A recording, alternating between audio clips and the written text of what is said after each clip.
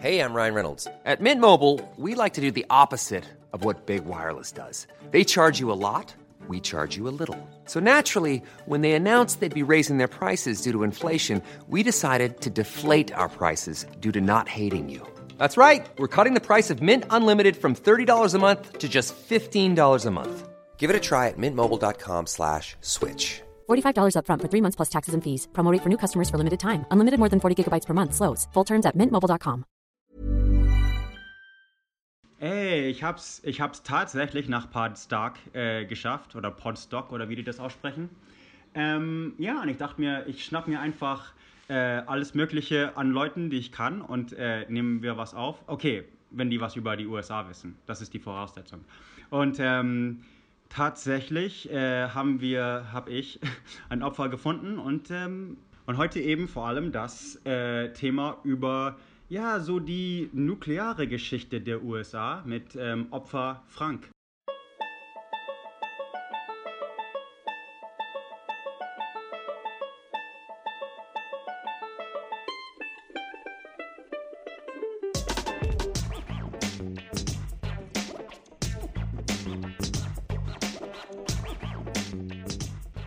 Hast du Webseite oder irgendwas, was du... Twitter ist TP-1024 und wir haben uns die ganze Zeit schon unterhalten und wir haben auf Denglisch kommuniziert. Wenn ich irgendwann auf Denglisch verfalle, dann tut mir das leid. Genau. Es ist wirklich sehr merkwürdig, weil ich relativ gutes Englisch kann und wir unterhalten uns die ganze Zeit.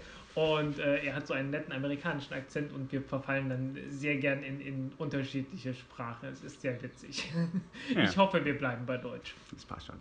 Das machen wir schon. Ich bin dazu gekommen, zu diesem Thema, wann war das? 2006, glaube ich. Als ich gerade studiert habe, an der Universität war, ich hatte Internetanschluss zum ersten Mal so im Zimmer. Irgendwie davor gab es da Probleme und ich musste immer in die Universität gehen, um mal ins Internet zu kommen, und dann ging das alles von zu Hause aus. Ich hatte viel Zeit und ich wollte wissen, was kann man eigentlich im Internet so alles rausfinden, und irgendwie kam ich dann auf Atombomben. Und dann die Rabbit Hole, Wikipedia-Loch runter oder wie? Oder? Wikipedia also auch damals tatsächlich gerade nicht, aber ich habe die Seite gefunden, nuclearweaponsarchive.org. Okay, ja. Und das ist so eine klassische Seite aus den 90er Jahren und die sieht auch bis heute noch so aus. Ja.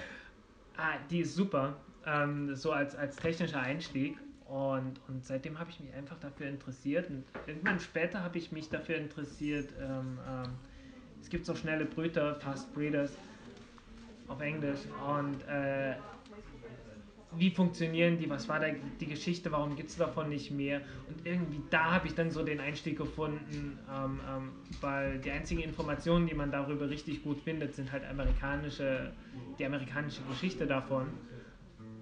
Und dann habe ich mich, auf Deutsch gibt es einiges, aber das ist ziemlich schwierig zu finden, weil es...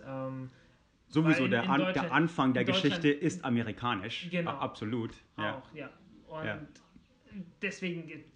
Sobald man einmal Englisch kann, findet man unglaublich viele. Aber die größte nukleare Explosion war ja zum Beispiel von den Russen, dieses Tsar-Bomber. Genau. Ja.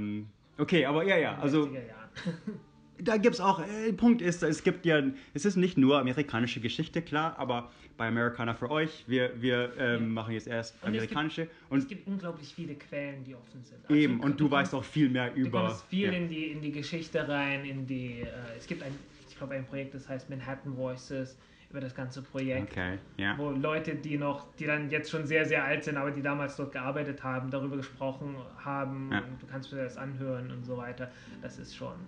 Das ist faszinierend, Ist faszinierend. Es gibt auch viel von der Wissenschaft her, was veröffentlicht wird, auch über die Reaktoren, wie die funktionieren, über die Geschichte, und alles in einer Sprache, die ich selbst verstehe. Ich kann kein Russisch. Stimmt, wenn man Russisch gut lesen kann, also sowieso die Sprache kann, dann gibt es bestimmt auch russische Quellen von... Genau. Es gibt einen Podcast, The Eastern Border, und ich weiß nicht, wie detailliert, das ist ein Kumpel von mir aus Lettland, glaube ich, oder glaube ich nicht, das weiß ich, aber Kristaps Andressens, für die vielleicht englische Podcasts hören, Eastern Border ist super. so die Geschichte von der Sowjetunion und so. Er ist jetzt gerade in Weißrussland und per Anhalter, der Typ ist verrückt. Auf jeden Fall, ja, der hat mehr Details der macht alles Mögliche super an sowjetische Geschichte, das Ganze. Will ich mal erwähnt haben, weil wenn man mehr Infos sucht und Englisch kann, Chris Dobbs ist ein toller Typ, aber wir konzentrieren uns auf jeden Fall auf die amerikanische Geschichte. Das ist der ganze Sinn der Sache. Obwohl ich hier kyrillisch auf meinen Pulli und Hut habe und so hier und ständig bei Podstock gefragt werde, warum. Aber genau, jetzt erstmal so ein bisschen die Reihe nach, so das Anfang von überhaupt, wie viel weißt du so von der Theorie, als die Physiker so das erste Mal so... So ein bisschen, also es fing eigentlich, genau genommen muss man damit anfangen... Fängt das alles mit E equals mc squared an? Oder? Nein, davor schon. Schon tatsächlich. Okay. Ja. Eigentlich fing es damit an, dass Geologen selten ordentlich sind und ihre Steine irgendwie überall hin tun. Und irgendwer hat dann Steine auf Fotoplatten gelegt. Also so damals, als man noch Fotos auf so Platten aufgenommen hat. War das die Marie Curie? Also einfach, dass sie überhaupt Radioaktivität... Noch davor okay, sogar. Okay, ja. Und die hatten halt wirklich so Fotoplatten gehabt, die komplett im Dunkeln liegen müssen, weil sobald da Licht drauf kommt, dann kriegst du da ein Bild. Ja, okay, ja. Und da hatten die einen Stein draufgelegt und überall, wo dieser Stein war, waren die Platten plötzlich dunkel. Und so auf die Art und Weise hat man damals die Radioaktivität am Anfang gefunden. Ja. Und dann hat man angefangen, das zu untersuchen. Und was ist so das Zeitalter, so 1890er? Ja, genau. 1890er Jahre, so die Größenordnung. Da fing das an, als man das so gefunden hat. Okay, ja. Und hat man untersucht und hat festgestellt, aus einem einzigen Atom kommt bei dieser Radioaktivität sehr viel Energie raus. Und völlig unabhängig davon hat Einstein irgendwann ausgerechnet, ja gut, okay, E ist mc squared, E ist Masse mal Lichtgeschwindigkeit ins Quadrat. Und er hat dann vorgeschlagen, also wenn man irgendwo einen Hinweis vielleicht finden könnte, dass das wirklich stimmt, dass man das nachweisen kann, dann nicht in der Chemie, weil da kommt viel zu wenig Energie aus den Atomen raus. Aber in der Radioaktivität, da könnte es klappen. Und da hat man es tatsächlich... Das hat er auch schon realisiert, also schon den Gedanken hat er gehabt, so das wäre ein Weg. Einfach nur als Experiment erstmal. Ja. Und später hat man dann überlegt, wie könnte man das nützlich machen, weil Radioaktivität ist ja etwas, das einfach von allein passiert. Du kannst das nicht beeinflussen. Du hast einen Stoff, der ist radioaktiv, der zerfällt einfach von allein. Genau, ja. So Half-Life und wird in andere Elemente oder was auch immer. Wenn man das irgendwie anstoßen könnte, wenn man das selbst machen könnte. Und wie kam diese Idee eben, dass das einen so Chain Reaction und Cataclysm und große Explosion... Ja. Woher wusste man das überhaupt? Wie viel war das? Wie viel weißt du davon? Eigentlich ist das ganz einfach. Jede normale Chemie, wenn du etwas anzündest, das ist genau das. Ja. Du zündest etwas an, es wird energiefrei. Und weil die Energie frei wird, fängt irgendwo anders noch mehr eine chemische Reaktion an, weil jede chemische Reaktion muss erstmal... Also du brauchst die Wärme, damit die Reaktion passiert, die setzt Wärme frei und so weiter. Und das ist dann Kettenreaktion, okay. Genau, das ist die Kettenreaktion. Und der Gedanke war schon lange vorhanden, aber man genau, es war lange Theorie eben. Und das ist das Interessante. Ja, und man hat halt immer gesucht nach irgendetwas, wie man selbst so eine Kettenreaktion, aber mit den Atomkernen machen kann, mit Radioaktivität sozusagen. Und irgendwann dann, 1932, glaube ich, hat man dann das Neutron gefunden. Also das Neutron, das war wirklich Theorie erstmal. Ja, genau. Irgendwann hat man dann rausgefunden, okay, das ist wirklich ein Teilchen. Man hat rausgefunden, wie man das erzeugen kann. Weil es wiegt so, obwohl es positiven und negativen, es wiegt aber mehr als die Protonen drin sind. Fast genauso viel, ja. Ja, also das Doppelte als nur Protonen, da muss doch irgendwas sein. Aber was eben nicht negativ es gibt Wasserstoffatome und normal wiegen die halt so 1 Gramm, egal. Ja. Na? Und es gibt einige, die wiegen doppelt so viel. Und da muss dann ein Neutron dazukommen. Eben, genau, warum? Weil es hat keinen positiven Dings und aber trotzdem wiegt es doppelt so viel und was ist da? Und deswegen Neutron, also ein neutraler, ein neutrales Teilchen. Und das hat man dann irgendwann gefunden. Und der eigentliche Durchbruch kam dann, als man rausgefunden hat, wenn man Uran oder Thorium spaltet, also wenn man sehr schwere Atome spaltet, dass dann Neutronen rauskommen. Ja. Und genau. Ja. Ja. Haufen Energie und dass man bei einigen davon tatsächlich mit den Neutronen ein anderes Atom spalten kann, dann kommen wieder mehr Neutronen raus und die haben genug Energie, um wieder was anderes zu spalten. Aber das klappt nur bei ganz, ganz wenigen, also halt nur bei einem kleinen Teil von dem Uran. Trotzdem, da gab es so Hinweise, dass da was geht. Also, es gab so kleine Hinweise und man hat wirklich danach dann auch gesucht. Also man wollte das ja, man hat ja wirklich gesucht nach einer Möglichkeit, so eine Kettenreaktion aufzubauen. Genau. Und dann, was war die Ursache, was es von Theorie zur Praxis brachte? Also... Die Praxis, okay. Also die Theorie hatte man alles schon untersucht und man wusste...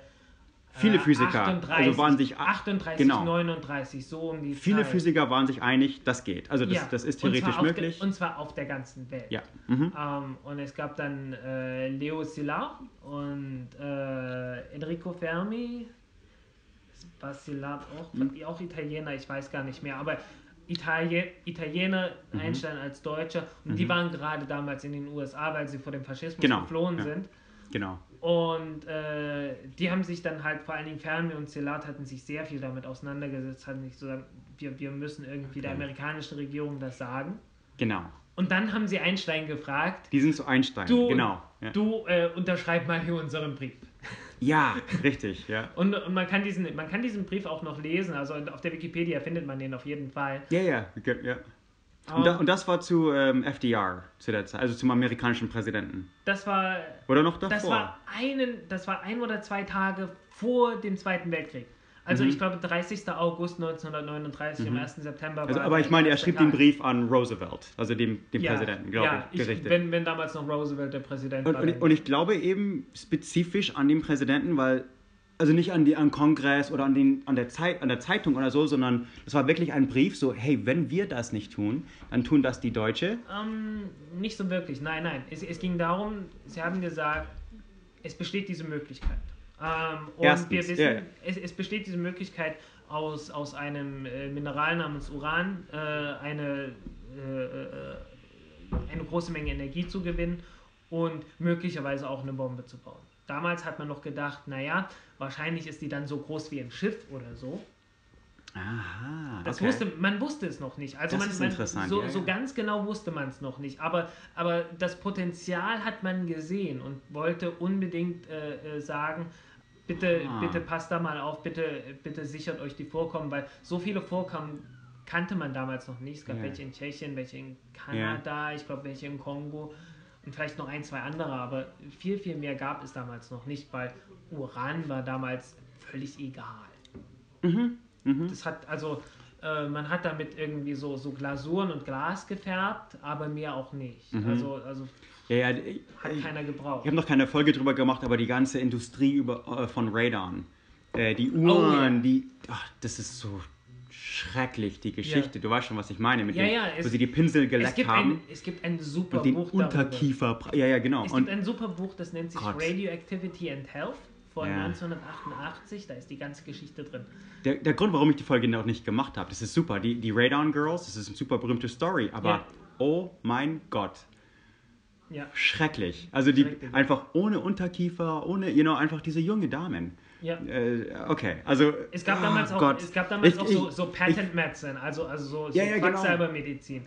Tschechien ist das übrigens immer noch so. Es gibt so Kurorte in den alten, nicht Uranbergwerke, sondern Salzbergwerke, die aber ein bisschen radioaktiv sind. Ja. Und da geht man rein, was weiß ich, was die Theorie ist, aber soll irgendwie...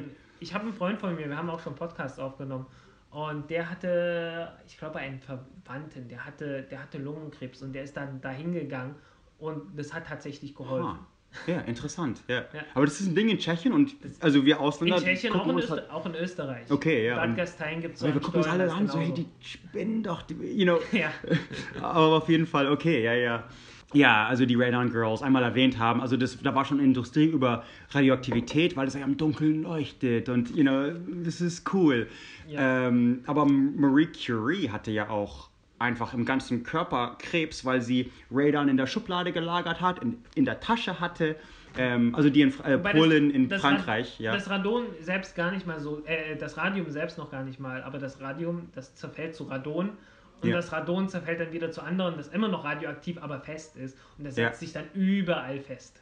Okay, und wenn man in einem kleinen Raum damit experimentiert, dann hat man das echt ist überall. Alles verseucht einfach, genau. Ja. Und das hat man halt nicht so gewusst. Ja. Das hat man nicht gewusst. Genau, so wie die arme Frau von Röntgen. Also, oder die Frau nicht. Oder er selber, die haben einfach stundenlang so Röntgenaufnahmen so von den Füßen geguckt und so. Auch, und überall auf den Händen, Füßen Krebs gehabt dann nach einer Weile. Also, weil die einfach so bei der Weltexpo einfach davor und so, hey, cool, und stundenlang da. Ich glaube beim Zahnarzt ist es ja so ein riesen Bleiding. Krebs ist das am Anfang noch nicht, aber du kannst so was Ähnliches haben wie Sonnenbrand. Das wird dann auch rot, aber du hast das dann eben nicht nur oben auf der Haut, wie bei Sonnenbrand, sondern du hast das dann im ganzen Körper. Also meine Zuhörerinnen wissen das natürlich, aber ich bin weder Chemie-Experte, trotz meiner Alchemie-Podcast, trotzdem bin ich keine Chemie-Experte und noch bin ich medizinisch knowledgeable. Okay, also Radioaktivität, dass man eine Riesenexplosion erzeugen kann, war man sich ziemlich sicher theoretisch. Man wusste halt, man kann sehr viel Energie rausbekommen. Man wusste noch nicht, wie schnell und ob das wirklich eine Explosion war, aber dessen war man sich auch sehr sicher. Also auch in der Richtung von Kraftwerk eben, also nicht nur Waffen, aber genau. Okay, und dann eben dieser Brief von Einstein ich glaube an Roosevelt. Und das hat absolut noch gar nichts gebracht. Das wurde größtenteils ignoriert. Die Leute haben sehr wenig Geld gekriegt, dann tatsächlich daran zu forschen erstmal. Für wie lange? Genau, erstmal. Bis zum, ich glaube, weißt du, warum sich das änderte? Oder? Der 6. Dezember 1941. Also nachdem wirklich Japan genau. Das ist interessant, ja. Was dann passiert ist etwas, das wirklich unglaublich ist, ziemlich. Ende 1941 und wir wissen es ja, 1945, Mitte 1945, das sind 3,5 Jahre. Da hat man alles praktisch entwickelt. Also die ganze Technik, die man dafür braucht. Ja.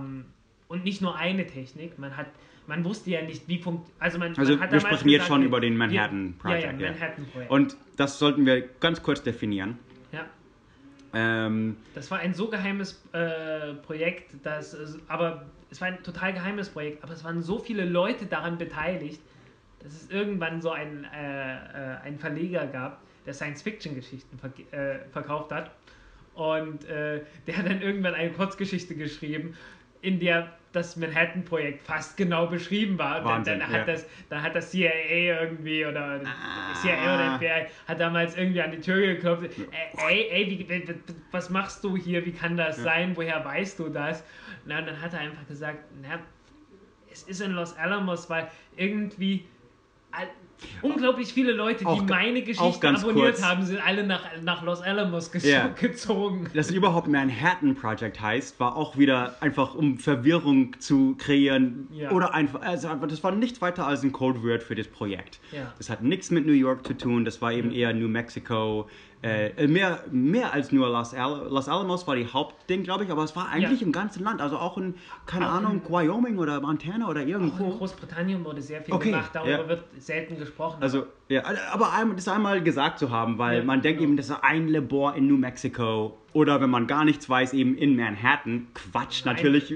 Das war ein mitten in der Wüste eben. Das war ein Riesending und die haben damals die größten Fabriken der Welt gebaut. Irgendwo halt mitten weit draußen. Ja. Und die haben halt an irgendeinem Punkt haben die dann richtig viel Unterstützung bekommen, was das Gegenteil von dem ist, was alle anderen bekommen haben. Ja. Also es gab damals Projekte für Kernreaktoren und sowas auf der ganzen Welt. In Deutschland, in Italien, auch in Japan, auch in Großbritannien. Überall, wirklich überall. In Frankreich dann eher so nicht, weil das war ja gerade noch bei den Nazis besetzt und so. Auch in Russland. Alle Leute wussten es, alle Leute haben irgendwie dran geforscht, aber nur die Amerikaner hatten wirklich die Mittel, weil sie halt nicht so direkt involviert waren in den Krieg. Genau. Dann einfach wirklich viel Geld drauf zu schmeißen. Und da gibt es dann so absurde Geschichten wie, die brauchten so Magnetspulen Und normalerweise baut man die aus Kupfer. Und Kupfer war ja im Krieg immer sehr, sehr knapp, weil du brauchst ja für die ganze Munition, absolut, brauchst du ja viel Kupfer und so. Und die haben kein Kupfer gekriegt. Und dann hieß, was können wir noch nehmen? Silber. Silber leitet auch noch sehr gut. Und dann haben sie bei Dann haben sie einfach bei der Zentralbank angerufen und gesagt, können wir mal Silber kriegen? Ihr kriegt das zurück, kein Problem. Aber wir brauchen das. Und dann haben die ganzen Spuren aus Silber gebaut. Die ganzen Silberdollar runtergeschmolzen, Draht und Wahnsinn. Das wusste ich nicht, das ist Wahnsinn, ja. Das Kupfer kostbarer als Silber. Total logisch. Im Kriegszeiten. Ja, wenn man es halt wusste. Ja, zu Kriegszeiten, kriegt man ja alles wieder zurück. Ist ja nicht das Problem. Stahl ist da kostbarer als Gold, einerseits, weil wir brauchen halt Panzer und nicht nicht Schmuck, klar. Irgendwann hat man auch mal so Hälften von Atombomben getestet. Man hat gesucht nach einem Material, das Neutronen reflektieren kann. Und irgendwann hat jemand gesagt, ich glaube, wir haben noch nicht Gold probiert. Okay, und dann haben sie mal eben... Und die wussten ziemlich genau, naja, so toll wird es nicht sein, aber sie haben es einfach, weil sie es konnten, bestellt und dann haben sie halt dann, ich glaube, das ist dann irgendwie als Briefbeschwerer oder als Türstopper oder irgend so alles benutzt worden. Schon Wahnsinn, ja. Also es war eine wahnwitzige Zeit und die Leute waren damals sehr konzentriert auf die Arbeit. Wirklich, also es ging erstmal sehr um die Arbeit und es gab ja auch sehr oft noch die Vorstellung, okay, wir müssen schneller sein als alle anderen. Und die haben nicht wirklich sich viel Gedanken darüber gemacht, was mit dieser Arbeit dann passieren würde. Also mit den so richtig klar geworden ist es einigen bei dem Atombombentest, bei dem ersten Trinity, im Juni oder Juli 1945. Und dann natürlich, also Oppenheimer hat ja damals I have become God, Destroyer of Worlds und so. I am become Death. I become Death, ja, genau. Aber wann kam er nach Amerika? Das weiß ich nicht.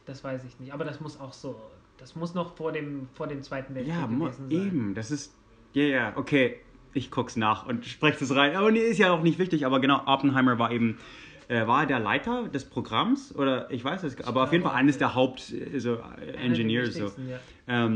Es gab viele wichtige Leute. Und genau, er wusste eben, was er... Das ist übrigens ein Zitat aus dem Bhagavad Gita.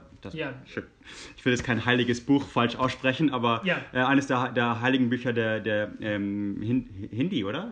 Ja, ich glaube. Mann. Okay, wir sollten sagen, wir haben nicht ein Wort Notizen vor uns.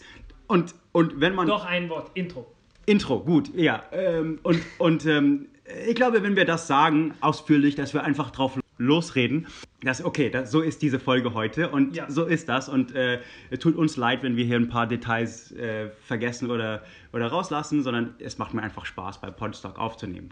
Muss ich einmal gesagt haben, weil wir haben jetzt keinen Rechner vor uns. Wir nehmen auch mein Handy auf und wir haben eine Gaudi hier und sorry, fuck off. Okay, jetzt. Genau, also Manhattan Project, Oppenheimer und wie gesagt, es war ihnen schon klar. Also die Trinity-Tests sah und so, shit. So langsam, das hat auch eine Weile gebraucht. Also Richard Feynman war ja ein berühmter Wissenschaftler dort.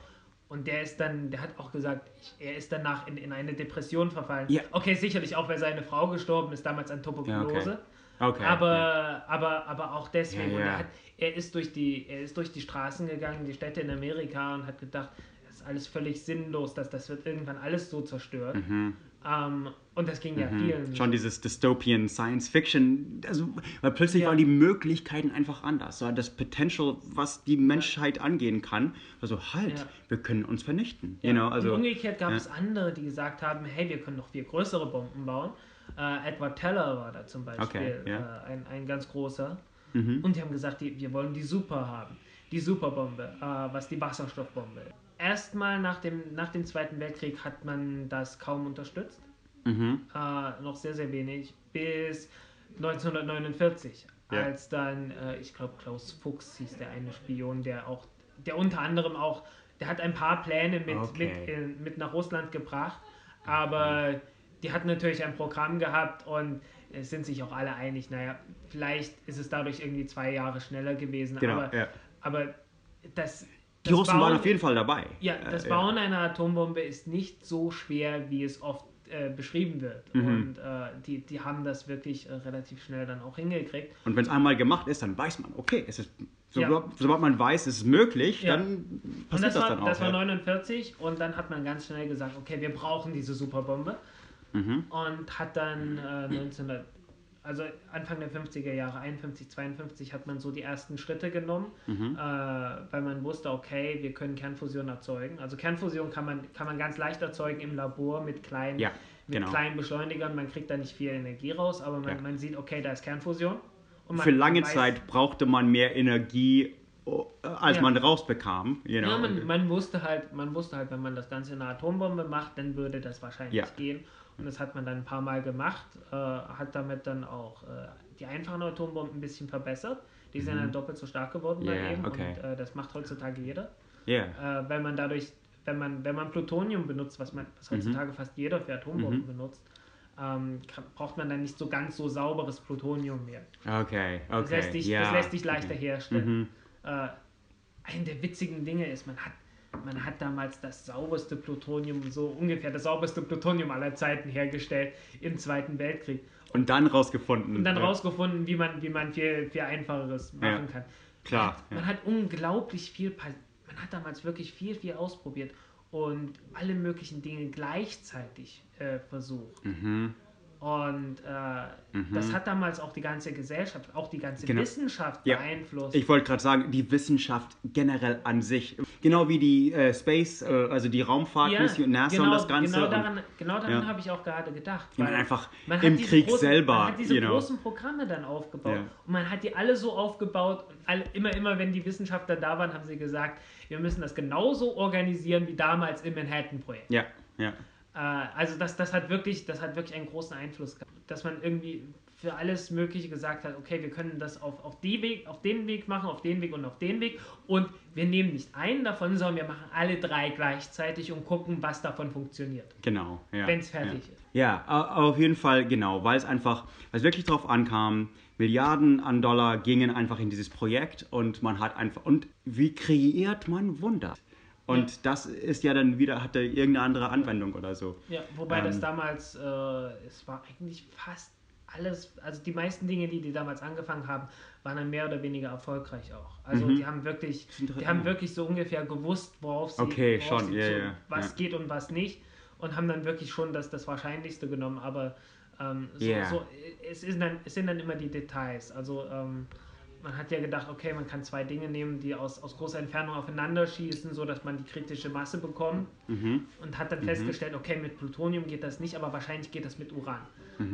Und man wusste nur nicht, kann man das Uran wirklich anreichern? Das wusste man noch nicht. Und man hat dann verschiedene Techniken zur Anreicherung von Uran entwickelt und man hat dann einfach alle genommen. Man hat alle nacheinander genommen. Ja, okay. Ja, interessant. Ja. Also irgendwie erstmal irgendwie eins mit geschmolzenem Metall erstmal, was nur ganz wenig angereichert hat, aber es war ganz einfach und leicht und billig vergleichsweise. Lustig, ja, okay. Und das hat man dann auch für die Kernreaktoren genommen, mit denen man dann auch Plutonium hergestellt hat und so weiter. Zentrifugen hatte man damals noch nicht, dann hatte man so Gasdiffusion gehabt, was in den USA lange benutzt wurde, obwohl es unglaublich viel Energie braucht. Unglaublich teuer gewesen. Und dann also wirklich bis vor ein paar Jahren hat man das alles immer noch gemacht. Also die Zentrifugen, die sind was viel moderneres, was jetzt erst überhaupt in den USA so richtig verbreitet wurde. Interessant, Und dann hat man das Ganze mit Magnetfeldern gemacht. Und dafür hat man dann das ganze Silber gebraucht, anstatt von Kupfer. Lustig, ja, okay. Ja. Dann hat man wirklich so 3 oder 4 verschiedene Fabriken gehabt und das waren riesige Fabriken, riesig lange Hallen, wenn man viele kleine Schritte, man hat das damals in vielen kleinen Schritten angereichert, immer ein Stück nach dem anderen und hat dafür riesige Fabriken aufbauen müssen, dass am Ende wirklich was rauskommt. Und ein witziges Ding ist auch, man hat ja damals diese Gasdiffusion gebraucht. Gasdiffusion funktioniert nur, wenn man Uran hat als Gas. Man hat Chemie dann gebraucht und hat dann Uranfluorid daraus gebaut, Uranhexafluorid. Okay. Und besteht aus sehr viel Fluor und wenn du das hast und das kommt mit irgendwas in Berührung, dann fängt es sofort an zu rosten oder vielleicht sogar an zu brennen oder so. Und nur ganz wenige Materialien kommen damit zurecht. Und ein Material, das damit sehr gut zurechtkommt, ist Teflon. Das ist Kohlenstoff, auch mit Fluor ringsherum. Und man hat damit damals wahrscheinlich alles Mögliche mit Teflon innen ausgekleidet, damit dieses Uranfluorid aushält. Und wahrscheinlich kommt die Teflonpfanne deswegen nicht aus dem Mondprogramm, sondern wahrscheinlich hat man das Ganze damals irgendwann so erfunden. Genau, Regierung wusste es schon und dann 10 Jahre später so, guck, was NASA erfunden hat. Ja, so ungefähr. Ja. Aber das sind halt also militärische Anwendungen. Ja klar, man hat dann noch die Wasserstoffbombe und man hat dann angefangen im Südpazifik so viele Inseln in die Luft zu sprengen, bis man kaum noch Island und hatte. Genau. Was eine riesengroße Sauerei ist. Muss man einfach, also die Skalen, das muss man sich vorstellen. Es gab auf der Welt ungefähr 500 Atombombentests überirdisch. Also so an der Atmosphäre. Und zwar alles von kleinen Dingen, also Trinity-Test. Und ich glaube, die allerkleinsten sind so 20 Tonnen TNT-Äquivalent. Das sind so Atombomben, die sind so groß. Die könnte ich hier ganz leicht auf den Tisch mehrere draufbauen, auf den Tisch ohne Probleme. Die konnte man so aus einer Bazooka abfeuern. Und hast du, da gab es ein Video, was ich mal gesehen habe. Davy Crockett hieß das Ding. Okay, ja. Davy Crockett habe ich eine Folge, über The Alamo und so, der kam aus Tennessee. Okay, ist eine andere Folge. Aber es war allen klar, man könnte damit auch Strom herstellen. Also wirklich so das Ganze als Energiequelle benutzen. Aber solange wie noch Krieg war, waren Waffen erstmal wichtiger. Das war auch allen klar. Und dann, kurz danach hat sich das geändert. Ich habe ja die Folge über Colonel Tibbets gemacht, der die Atombombe fallen gelassen hat. Ich weiß nicht, ob du die gehört hast, aber das war eines meiner allerersten, glaube ich. Und die habe ich sehr vorsichtig geforscht. Interviews nach und auch Interviews kurz danach und Interviews am Ende von seinen Lebzeiten. Und er bereut es nicht nur nicht, sondern er wäre für die 3. Mission bereit, also über Japan. Er dachte, das erste war eins von Hunderten. Also wir würden erstmal Japan komplett in den Ozean versinken lassen mit 100 Atomwaffen und einfach dann direkt weiter nach Russland fliegen und die erste in Moskau oder so fallen lassen. Oder, Das dachte Colonel Tibbets und der war damit okay. Ja. Es gab da verschiedene. Keine Reue. Also ich habe verschiedene Geschichten gehört. Es gab einige Leute, die haben gesagt, die Bombardierung von Tokio war damals, wo ja auch unglaublich viele Menschen gestorben sind, 100.000 oder 200.000. Also in Tokio sind so damals Firebombs, diese die Brandbomben. Brandbomben, ja. Und, genau. Schrecklich, ja. Tatsächlich sind in Tokio mehr Menschen gestorben als in Hiroshima und Nagasaki zusammen. Okay, es gibt auch von Twilight Histories eines der genialsten Podcast-Folgen, die ich jemals gehört habe. Jordan Harbour von Twilight Histories. Der macht oft Alternative History, was er sehr gut macht, aber was mich persönlich einfach nicht interessiert. Ich mag Fakten nicht. Genau, ich auch. Ding ist, aber dann hat er wirklich geforscht und es gibt ja Berichte, Augenzeugen und so weiter von Leute in Hiroshima. Und dann hat er gemeint, er geht von, sagen wir mal, 20 Kilometer zu 15, 10, immer mehr stadteinwärts und wirklich praktisch die Leute zitiert. Und das war einfach, dude, das ist hart zu hören. Ja. Weil es fängt an, und mein Punkt ist der, nicht jetzt abschweifen, aber mein Punkt ist der, dass Bremen, Leute, das war ein Feuersturm. Leute erstickten ja im Keller, weil einfach der Sauerstoff fehlte. Ja. Das war ein schrecklicher Tod. Ich glaube, das ist insgesamt 3-mal im Zweiten Weltkrieg passiert. Ich glaube wirklich nur in Tokio. Tokio ist... Also durch die Brandbomben in Tokio. Das ist wirklich ein Feuertornado praktisch kreierte. In Tokio, in Dresden und in Hamburg. Auch Hamburg und, auch, okay. In Hiroshima auch, aber da war es direkt nach der Atombombe. Mein Punkt oder mein Argument ist halt, wenn du im Kern bist du sofort tot. Das ist viel besser als langsam im Keller ersticken. Aber, wo du dann recht hast, sind die so 500 Meter weit oder 1 Kilometer weiter weg oder 10 Kilometer oder so, dann war es halt, die überlebten für ein paar Tage oder die überlebten für eine Woche oder zwei. Also, The Walking Dead, das kommt eigentlich von also nicht jetzt Zombies, sondern das kommt eigentlich von dem. Das kommt eigentlich tatsächlich mehr von Unfällen, die dann später passiert sind. Ja, okay, das Begriff selber kommt später, aber dann retrospective sagen wir von Hiroshima, das waren die Walking Dead, die hatten schon keine weißen Blutzellen oder was auch immer das heißt und die können nur eine Woche aushalten, aber irgendwie waren die noch am Leben und alle, okay, schrecklich. Also nach dem, was ich gelesen habe, ist es tatsächlich bei den Atombomben, gerade in der Größe ist es so gerade noch so, dass man die Druckwelle überleben, also die tödliche Entfernung durch die Druckwelle, durch die Radioaktivität und durch die Hitze ist gerade bei diesen Atombomben so gewesen, dass sie ungefähr gleich war. Okay, also wenn du so knapp die Druckwelle überlebt hast, dann bist du in einem Bereich gewesen, wo du wahrscheinlich auch die Radioaktivität so knapp überlebt hast. Bei noch größeren ist es dann tatsächlich so, dass die Radioaktivität schon keine Rolle mehr spielt. Also die Strahlung durch die Explosion noch keine Rolle spielt. Der Fallout ist dann später. Und das ist dann auch, es ist absolut furchtbar. Ja. Und manche Leute haben, also ich habe so amerikanische Leute, die daran beteiligt waren, gehört und die meinten alleine schon, dass die Brandbombenbombardements aufhören. Mhm. Das war es wert, diese Atombomben da drauf zu werfen. Das gibt es, das habe ich gehört. Andere sagen, wir haben das gebraucht, weil wir waren kurz davor, eine Invasion in Japan zu starten. Richtig. Und uns hat das Leben gerettet, weil wir sonst... Nicht nur das, aber auch Millionen Leben von Japanern. Ja. Das ist unser Argument. Ja. Und eine Tatsache, dass das Ganze ein bisschen beleuchtet, ist, wir vergeben heute immer noch... man bekommt ein Purple Heart, wenn man verletzt wird im Krieg, also im Combat. Ja. Und wir heute noch in Afghanistan und Irak oder wo auch immer wir gerade waren, wenn man dort verletzt wird, bekommt man immer noch einen Purple Heart, der 1945 hergestellt wurde.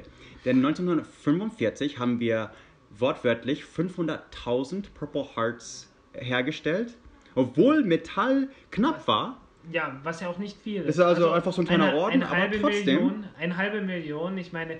Eine halbe Million Verletzte. Ja. Tote bekommen Medal of Honor oder, oder was anderes. Aber Purple Heart das hat man überlebt. 500.000 überlebende Verletzte. Und jetzt haben wir 2 Atombomben fallen lassen und die 500.000 geben wir heute noch. Das heißt 80 Jahre. Also... ob wir jetzt da richtig waren. Also vielleicht haben wir uns total verschätzt und die Japaner hätten doch irgendwie 6 Monate später. Aber die Theorie war, und wir wissen ja auch, es gibt ja Japaner auf den Inseln, die bis zu den 70er Jahren noch im Dschungel waren. Und das ist für uns eine Bestätigung, dass wir recht haben. Das ist jetzt nicht meine persönliche Meinung. Genau, absolut nicht meine persönliche Meinung. Ich habe da keine Meinung. Aber ich weiß die Argumente von beiden Seiten. Ja, ich sage auch nur das, was ich... Wie gesagt, genau. Das, was ich von Amerikanern gehört habe. So ein paar Fakten gibt so ein Bild von oh shit, das hat man gedacht damals. Und ich glaube den Leuten das auch. Stell dir vor, du bist irgendwo auf einer Pazifikinsel, du sitzt auf diesem Schiff und du denkst, in 2 Monaten geht's los. Wir werden gerade darauf vorbereitet. Das war übrigens mein Großvater, er war Infanterie in der Pazifik. Das ist der Scheißjob. Es ist viel schlimmer als in Europa sein. Ja. Fakt, war viel schlimmer als in Europa sein. Dude. Also ich muss sagen, weil mein Opa da war und nie in Tokio kämpfen musste, muss ich sagen, ich habe nur einen Opa. Ja. und ohne Opa gibt's mich auch nicht. Also, dude, das ist keine leichte Ding. Ja. Was auch Fakt ist bei mir ist es so, der eine Großvater, den habe ich nie kennengelernt, der ist im Krieg verschwunden. Ich wollte gerade sagen, ich frage nie Deutsche. Und der andere hat das große Glück gehabt, dass ihm ein Bein abgeschossen wurde. Ja, hast du erzählt. Dann ist er zurückgekommen. Praktisch unterwegs nach Stalingrad oder genau, so. Genau, ja. Also da kann man von Glück reden, ja. Das war tatsächlich. Sowas zählte damals als Glück, ne? Selbst wenn er beide Beine verloren hätte und wahrscheinlich 9 Finger, hätte er noch Glück gehabt als in Stalingrad. Nicht unbedingt. Dude. In Stalingrad. Okay, anderes Thema. Es war damals auch eine wahnwitzige Zeit damals. In der ganzen Gesellschaft auch. Also, weil einfach ein Menschenleben im Vergleich zu heute, ein Menschenleben hat ja damals noch nicht sehr viel bedeutet. Ja. Sehr viel weniger. Und das ist etwas, das man tatsächlich, wenn man sich die Geschichte von der Kernkraft dann, was dann wirklich etwas, das mit viel Enthusiasmus und auch mit wirklich dem Anspruch an eine friedliche Nutzung, das war wirklich ernst gemeint, das war kein zynisches Spiel oder so, sondern man hat wirklich gesagt, hey, wir können hier die Welt verändern, wir können die Welt besser machen. Mit diesem Anspruch hat man das entwickelt. Ja. Und gleichzeitig merkt man aber auch, dass sich der Wert der Menschenleben in dieser Zeit geändert hat und auch immer höher wurde. Ja, und als die allerersten Atomkraftwerke entworfen und gebaut wurden, war das kurz vor diesem Umbruch. Das war kurz vor diesem absoluten Umbruch. Und also so in den 60er Jahren und Ende der 60er, so 68er Bewegung, da fing das ja, da war dann, also es fing schon davor an, aber da war dann wirklich so dieser Bruch. Als dann wirklich so, Leute, ihr seid bescheuert gewesen. Weil, ich meine, gut, ich kann mir das auch sehr gut vorstellen, die Leute waren gerade noch so im Zweiten Weltkrieg gewesen oder Millionen Leute sind aus dem Zweiten Weltkrieg zurückgekommen und haben dann so Missionen gehabt wie, ja, ihr müsst jetzt in eurem Bomber fliegen und ihr müsst so viele Missionen machen, bis so die Chance, dass ihr das überlebt, 50-50 ist. Catch-22 heißt ein Buch, das das ein bisschen beschildert. Oh. Und bei uns vor allem war es dann so wirklich, okay, Zweiter Weltkrieg gut, Korea, okay, Vietnam, was machen wir in fucking Vietnam? Weil, da haben wir zum ersten Mal dann plötzlich nicht mehr gewonnen. Also offiziell war das wie auch immer. Police Action und deswegen haben wir keinen Krieg verloren. Fucking Idioten. Ja. Aber das war der erste Krieg, den wir verloren haben, gegen Leute, die im Dschungel lebten und mit Stöcken und Waffen. Natürlich hatten sie AKs und so. Das war deren Independence Day. Richtig, ja. Aber der Grund, warum ich darauf zu sprechen komme, ist, wie gesagt, man hat dann angefangen, in den 40ern und 50er Jahren hat man dann angefangen, Kernreaktoren zu bauen. Und natürlich waren das die Leute, die noch in diesem Mindset drin waren, die einfach noch ganz anders mit Risiko Safety third, also Sicherheit. Ja, so ungefähr. Aber sie waren nicht blöd. Sie waren nicht dumm irgendwie, sondern sie haben einfach nur Risiken anders eingeschätzt und waren einfach bereit, größere Risiken auch für sich selbst einzugehen. Ja. Und ich wollte damit anfangen, gerne über Kernkraft zu sprechen, weil ansonsten ohne diesen Kontext sind das einfach nur verrückte Idioten. An manchen Stellen zumindest. Manche waren in jedem Kontext verrückte Idioten. Ja, wollte ich gerade sagen. Also es gibt immer solche Menschen, aber aber richtig. Ich meine, man hat einfach einerseits, vielleicht war das Ganze so neu, dass man einfach, die Sicherheitsmaßnahmen waren halt noch nicht erfunden, einerseits. Das, ja. Aber du hast absolut recht. Das, natürlich.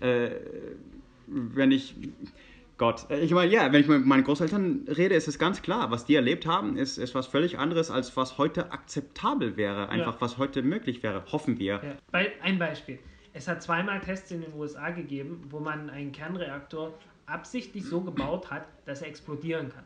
Okay, ja. Und man hat ihn explodieren lassen. Ja, also okay. Aber das war halt eine Zeit, als man gleichzeitig irgendwo, also in den USA, ich weiß nicht, 40, 50 oder noch mehr Atombomben, richtige große Atombomben einfach oberirdisch getestet hat. Wir müssen mal die Fotos von Las Vegas erwähnen. Die sollten wir erwähnen. So hier die Flamingo, da die Sands oder die alten Generationen, wo Johnny Carson und so drin war und im Hintergrund eben diese riesen Pilzwolke so.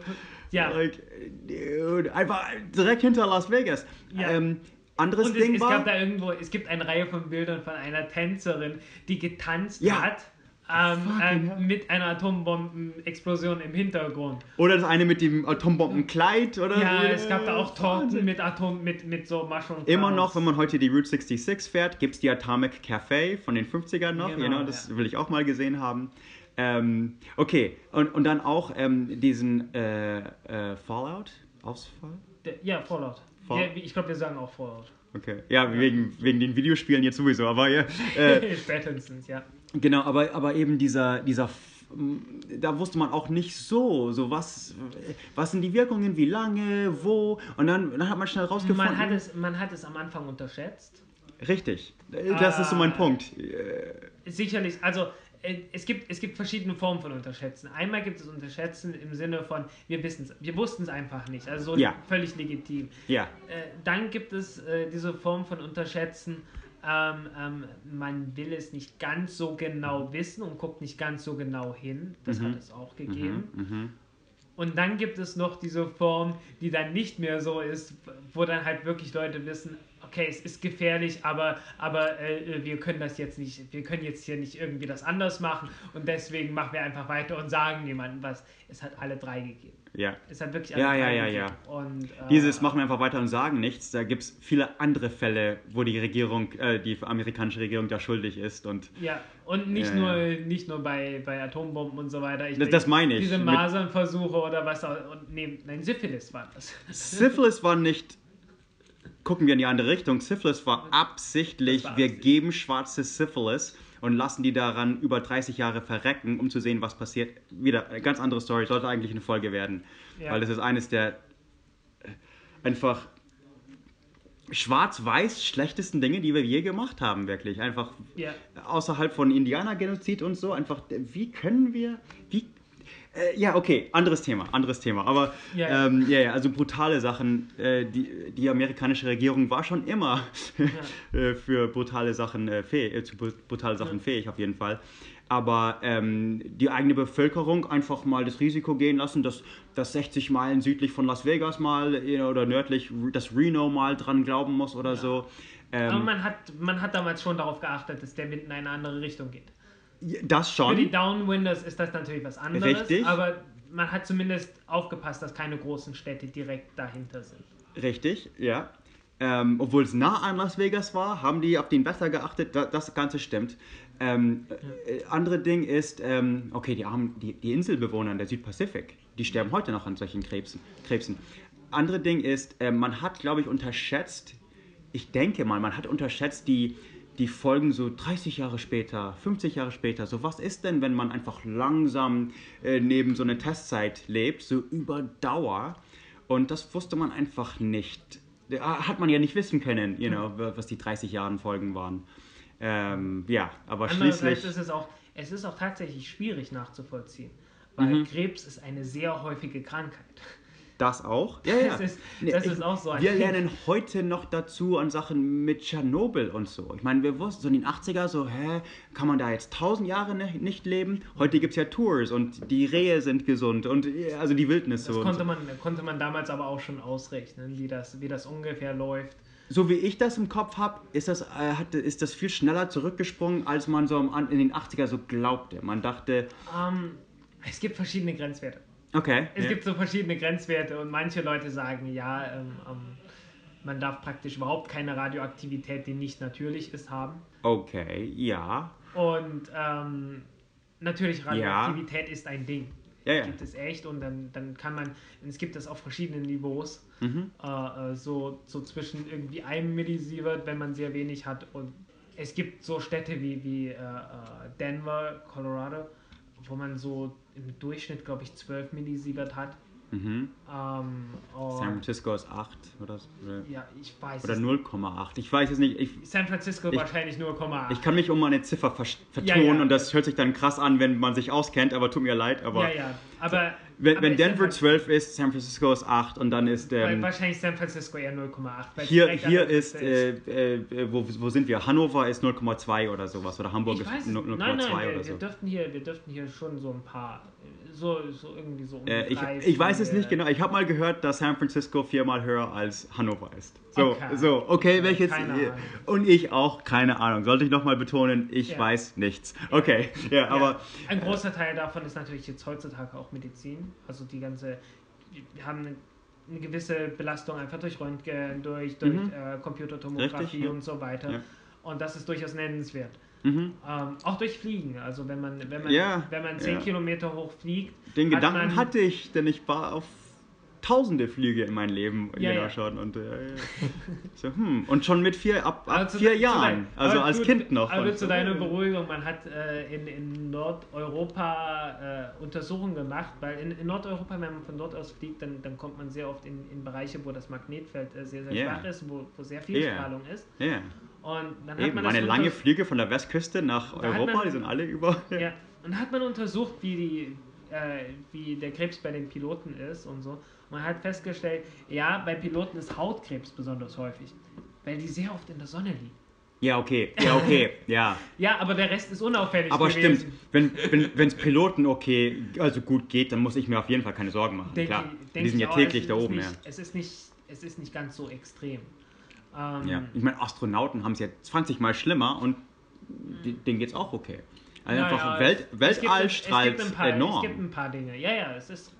Also im Weltall halbes Jahr, ich glaube so 90 Millisievert oder so, 180 Tage, irgendwas in der Größenordnung, das ist schon ganz schön das viel. Das ist dann was, ja. Das ist richtig viel. Also da zurzeit kann man da nicht oben längere Zeit bleiben. Also so halbes Jahr, ein Jahr oder so. Ich versuche gerade zu überlegen, was der Rekord ist. 9 Monate oder sowas? Ich weiß es nicht. 422 Tage, denke ich. Okay, schon. Irgend sowas, ja. Also so am Stück, über ein Jahr am Stück ist der Rekord. Das muss wehtun, wenn die zurückkommen. Wahrscheinlich, ja. Auf jeden Fall, okay. Oder war das gesamt? Aber ich glaube, der Rekord ist trotzdem über ein Jahr. Ja, an diesen Space Station Dings. Ja. Kernreaktor. Ja, Strom. Okay, genau. Damit hat man wirklich direkt nach dem Krieg angefangen, mehr oder weniger. Also so ungefähr das erste war... Bevor wir... Ich will noch eine Sache... Hast du das Video gesehen? Woher weiß man denn, wie viele Megatonnen an TNT eine Dings ist? Es gibt da ein Video, es gibt mehrere. Aber ich habe jetzt eins im Kopf, wo sie tatsächlich eine Tonne Dynamit... Ach, nicht eine Tonne, nein, das waren 100 Tonnen, mindestens. Was auch immer es ist, aber richtig. So... Und das angezündet, um zu sehen, was ist denn eine Megatonne, genau. Oder das sind 1000 Tonnen. Oder so. Was auch immer es ist, ja. Man hat Megatons ist... stimmt, Vor Trinity hat man so einen Test gemacht mit, ich glaube, 100 Kilogramm TNT. Das ist dann das Maßstab? Einfach nur so. Okay, das ist 3-mal so hoch, das sind dann so viele... Ja. Und irgendwo im Pazifik hat man sowas mit noch mehr auch schon gemacht. Und man kannte davor natürlich... Das ist ein cooles Video, einfach so, what the fuck? Einfach ein Stapel Dynamit. Ja. Und man hatte natürlich davor schon eine Vorstellung davon gehabt, weil auch von der Größe der Explosion hat man durchaus eine gute Vorstellung, weil es gibt in Nova Scotia eine Stadt, die es auch in Schottland gibt. Und da gab es eine riesengroße Explosion im Ersten Weltkrieg, aber in Kanada. Oh, okay. Mit über 4000 Tonnen. An einem Schiff. Also ein Schiff ist im Brand geraten im Ersten Weltkrieg, mit jede Menge also diese Datenpunkte hat Sprengstoff, Bekrinsäure und so weiter, alles Mögliche an Bord. Und so über 4000 Tonnen und kennen die eigentlich diese Explosion. Und die hat wirklich die ganze Stadt einfach platt gemacht an der Küste. Okay. Also man wusste, was das bedeutet, wenn man 4000 Tonnen Sprengkraft hat. Ja, das war ein Datenpunkt, wo man wusste. Und es gab noch ein paar andere. Ja, und das kann man dann so auf einer Linie, Genau, so. Ja, okay, dann Kraftwerke jetzt. Kraftwerke, ja.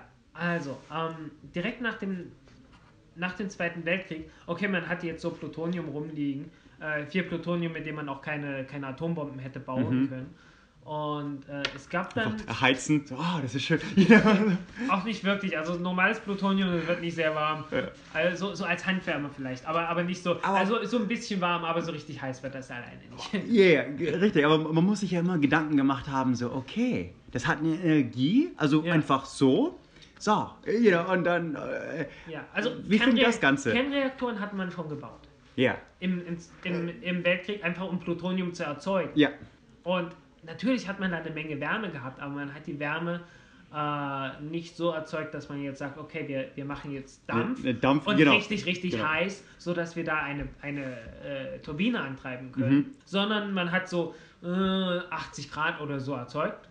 80, 85 Grad und hat das Wasser dann irgendwie rauslaufen lassen, auch damit das Wasser nicht anfängt zu kochen und dann verändert sich wieder im Inneren vom Reaktor irgendwas. Das wollte man alles gar nicht haben und hat dann einfach das schön kalt gehalten letzten Endes und nicht versucht, da irgendwie noch Strom zu erzeugen. Yeah. Es hat tatsächlich lange gedauert, bis man zum ersten Mal Strom erzeugt hat. Das war 1951 gewesen, da kommen wir gleich dazu. Man hat dann direkt nach dem Ersten Weltkrieg hat man angefangen aus Plutonium, weil man wusste, man kann bestimmt irgendwie einen Reaktor so bauen, dass man nicht nur Plutonium erzeugen kann, sondern dass man aus Plutonium mehr Plutonium erzeugen kann, als man selbst verbraucht hat. Right, ja, yeah. Okay. So, und man hatte so da Pläne gehabt, man musste das erstmal untersuchen, man hat dann einen kleinen Reaktor gebaut, nach Clementine, nach diesem Lied Clementine, My Darling Clementine. Oh, my darling, oh my... Yeah, okay, genau, ja, genau der. My darling Clementine. Yeah, ja, genau der. Und das war, den hat man damals gekühlt mit Quecksilber. Oh. Mercury. Wahnsinn, ja, yeah, okay. Ja, dazu sollte man sagen, das Ganze klingt ein wenig, aber nicht viel, ein wenig verrückter, als es tatsächlich war, weil damals gab es in den USA mindestens 5 Kraftwerke, die mit Turbinen gelaufen sind, in denen Quecksilberdampf gelaufen ist. Wow, ja, okay. Ja, also man hat Quecksilber genommen, hat das zum Kochen gebracht, hat Dampf erzeugt und das durch die Turbinen durchgejagt, einfach weil es ein bisschen effizienter war. Und irgendwann hat man gesagt, nein, das ist total bescheuert. Außerdem ist es irgendwie teuer und hat es dann irgendwie in den 50er Jahren hat man es dann sein lassen. Aber diesen Reaktor hat man damals einfach damit gekühlt, weil man brauchte irgendwie ein flüssiges Metall. Wasser konnte man nicht nehmen. Wasser hätte die Neutronen abgebremst und dann hätte man nicht mehr so viele mehr Neutronen rausgekriegt. Weil du kannst mit langsamen Neutronen kannst du Uran besser spalten und auch Plutonium besser spalten. Aber du kriegst nicht so viele Neutronen raus. Yeah, okay, und du brauchst viele Neutronen, um noch mehr Plutonium zu erzeugen. Und auch um andere Dinge damit anzufangen. Und du brauchst dann irgendwas anderes, und am besten irgendein Metall vielleicht, hat man sich so gedacht. Und man hat genommen, naja, wir nehmen einfach ein Metall, das flüssig ist. Lässt sich viel leichter damit arbeiten, hat dann Quecksilber genommen. Okay, man hat festgestellt, abgesehen davon, dass es giftig ist und so weiter, die üblichen Probleme, hat man mitgekriegt, nein, funktioniert nicht so gut. Okay, ja. Funktioniert einfach nicht so gut. Und hat das dann damit auch sein lassen. Kleiner Witz am Rande, bei dieser Reaktion mit dem Quecksilber in dem Reaktor entsteht Gold. Ich denke schon seit 2 Minuten an Alchemie, weil in jeder Folge erwähne ich ja Quecksilber. So, klar. Ja, man hat aus Quecksilber Gold erzeugt. Damals, als man noch Chemie hatte, so 19. Jahrhundert, hat man das ja ganz klar von sich gewiesen. Das geht nicht. Right. Du hast ein Element und das bleibt dann so. 1807 oder so, John Bolton, The Atomic Theory. Da war es so, zack. Ja. Also das ist mein Datum, wo Alchemie wirklich tot ist. Ja, also das war schon ein Jahrhundert so. Aber hat man dann allen gesagt, so, okay, und der Rest ist Alchemie und das ist alles falsch. Ja. Und dann sind Leute gekommen und nee, also das passiert von allein sogar. Und dann hat man angefangen, das Ganze sogar absichtlich machen zu können. Ist schon irre. Das ist schon irgendwie. Auf jeden Fall hat man damals so diesen Reaktor gebaut, hat festgestellt, was das Wichtigste war nicht, dass man festgestellt hat, okay, mit Quecksilber kann man das nicht richtig kühlen. Das Wichtigste war damals, dass man gesehen hat, okay, wir können die Kettenreaktion kontrollieren. Auch ohne irgendwie Wasser da drin und so weiter. Man wusste in der Theorie, das sollte gehen. Einfach weil man weiß, okay, man spaltet die Atome und es kommen sofort Neutronen raus, aber ein paar davon brauchen etwas länger. Okay. Und weil ein paar davon etwas länger brauchen, kann man diese Reaktion kontrollieren. Bei der Atombombe sind die paar, die länger brauchen, völlig egal. Da ist schon lange alles explodiert, bis die kommen. Aber in einem Kernreaktor sind die halt praktisch dafür verantwortlich, um ganz langsam diese Kettenreaktion zu steuern. Genau, wie schnell, okay. Ja, und man wusste, dass das gehen sollte, aber man war sich nicht 100% sicher, ob das dann auch wirklich, und dann hat man das einmal ausprobiert mit Plutonium, das man halt dann nutzlos rumliegen hatte, mehr oder weniger, und hat damit diesen Clementine-Reaktor gebaut. Okay, ja. Und dann hat man es gab dann zwei unterschiedliche Richtungen, die man das weiterentwickelt hat. Okay. Einmal das Militär wollte unbedingt Atom-U-Boote haben. Ja, okay. Das erste war ja die USS Nautilus. Da wollte man auf jeden Fall erstmal eine Technik haben, die funktioniert. Und davon ist tatsächlich fast alles abgeleitet, was heutzutage benutzt wird, weil und die andere Richtung, war tatsächlich diese Brutreaktoren weiterzumachen, mit einem anderen Kühlmittel. Und da hat man dann Natrium genommen, Sodium. Okay. Und tatsächlich hat man dann 1951 den ersten Reaktor gebaut, den ersten Brutreaktor. EPR, Experimental Breeder Reactor. Okay. Ist der damals. Heutzutage sagt man dann Experimental Breeder Reactor 1, weil es auch noch einen zweiten gab später. Okay. Und das war der Reaktor, der 1951 zum ersten Mal Strom erzeugt hat. Also da hat man dann irgendwie mit dem heißen Natrium Dampf erzeugt und dann sich irgendwie aus einem alten Schiff eine Turbine besorgt, das irgendwie zusammengewurstelt und mal ein bisschen Strom erzeugt. Und da gibt es dann ein tolles Bild, wo 4 richtig helle Lampen leuchten und eine Tafel, wo alle unterschrieben haben und gesagt, am, ich weiß nicht, 7. Dezember. Okay, ich weiß nicht, wann war das? Ich glaube so 25. Es war so um Weihnachten rum. Also wirklich so Ende 1951 wurde hier zum ersten Mal aus einem Kernreaktor Strom erzeugt. Und jemand hat noch einen Drachen daneben gemalt, der Feuer speichert. Ist es. Lustig, ja. Ja. Was eigentlich so, ich habe mich halt irgendwann 2009 oder 10 rum habe ich mich dafür interessiert, was ist eigentlich aus Brutreaktoren geworden. Und damals habe ich das gelernt, dass wirklich der allererste Reaktor, mit dem jemals Strom erzeugt wurde, tatsächlich ein Brutreaktor war, was ja heutzutage eher selten ist. Es gibt in Russland ein oder 2 Reaktoren, die tatsächlich für ganz normal Strom erzeugen, die Brutreaktoren sind, die dafür benutzt werden heute. Wie sieht so ein moderner Reaktor aus? Wie viel weißt du über, was ist der Unterschied zwischen, ich habe keine Ahnung, wie die Technik heute jetzt wäre. Ja, das Problem ist, wir brauchen sehr, sehr viel Zeit, um darüber zu reden. Und ich glaube, wir haben nicht so viel Zeit. Das große Problem damals war jedenfalls, mit Wasser hatte man sehr viel Erfahrung. Also man hat ja gekocht hat man schon immer. Ja. Dampfmaschinen hat man. Aber meine Idee wäre auch, so einfach Wasser erhitzen und Dampf und bla. Und Dampf auch unter hohem Druck ist halt eigentlich ein richtig fieses Zeug, mit dem man sehr schwer arbeiten kann. Ja, man hat seit 200 Jahren hat man gewusst, wie man Dampf benutzt und wie man den auch unter hohem Druck benutzt. Und das war deshalb die viel bessere Wahl für die ersten Kernreaktoren, dass man Wasser genommen hat. Weil flüssiges Natrium, wer hat sowas schon mal benutzt und wer hat davon schon ein paar Tonnen auf einmal benutzt?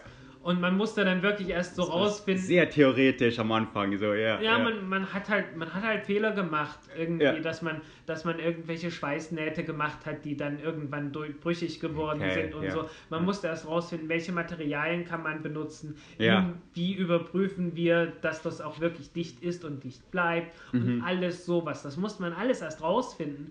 Und wenn man im Gegensatz dazu Reaktoren gebaut hat, die mit Wasser gekühlt sind, hat man das alles nicht gebraucht, man wusste das alles schon.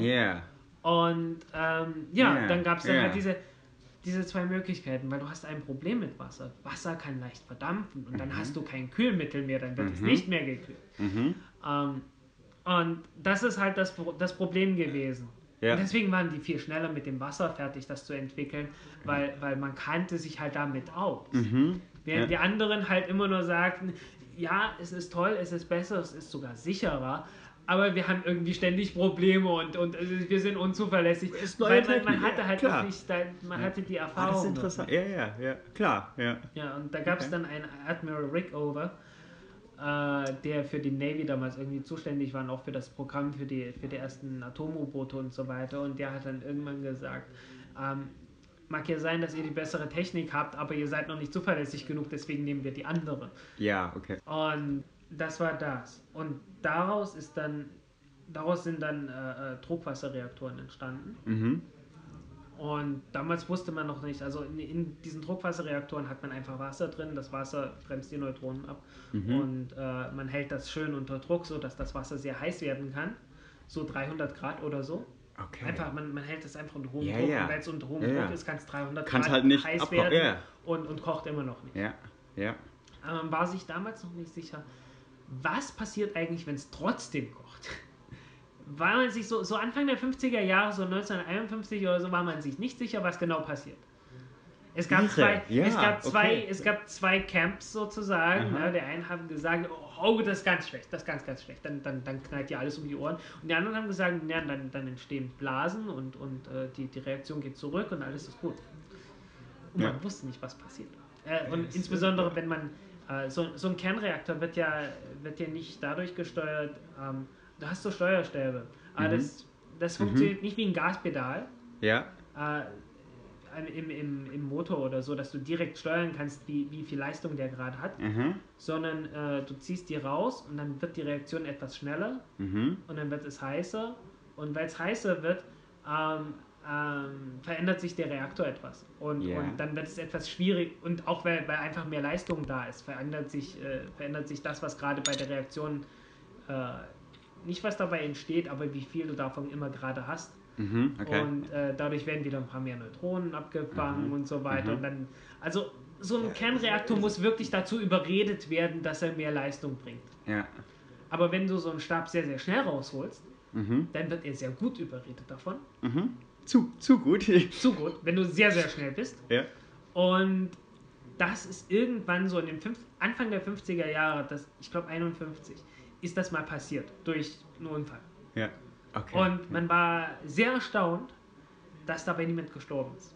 Ja. Also einfach so,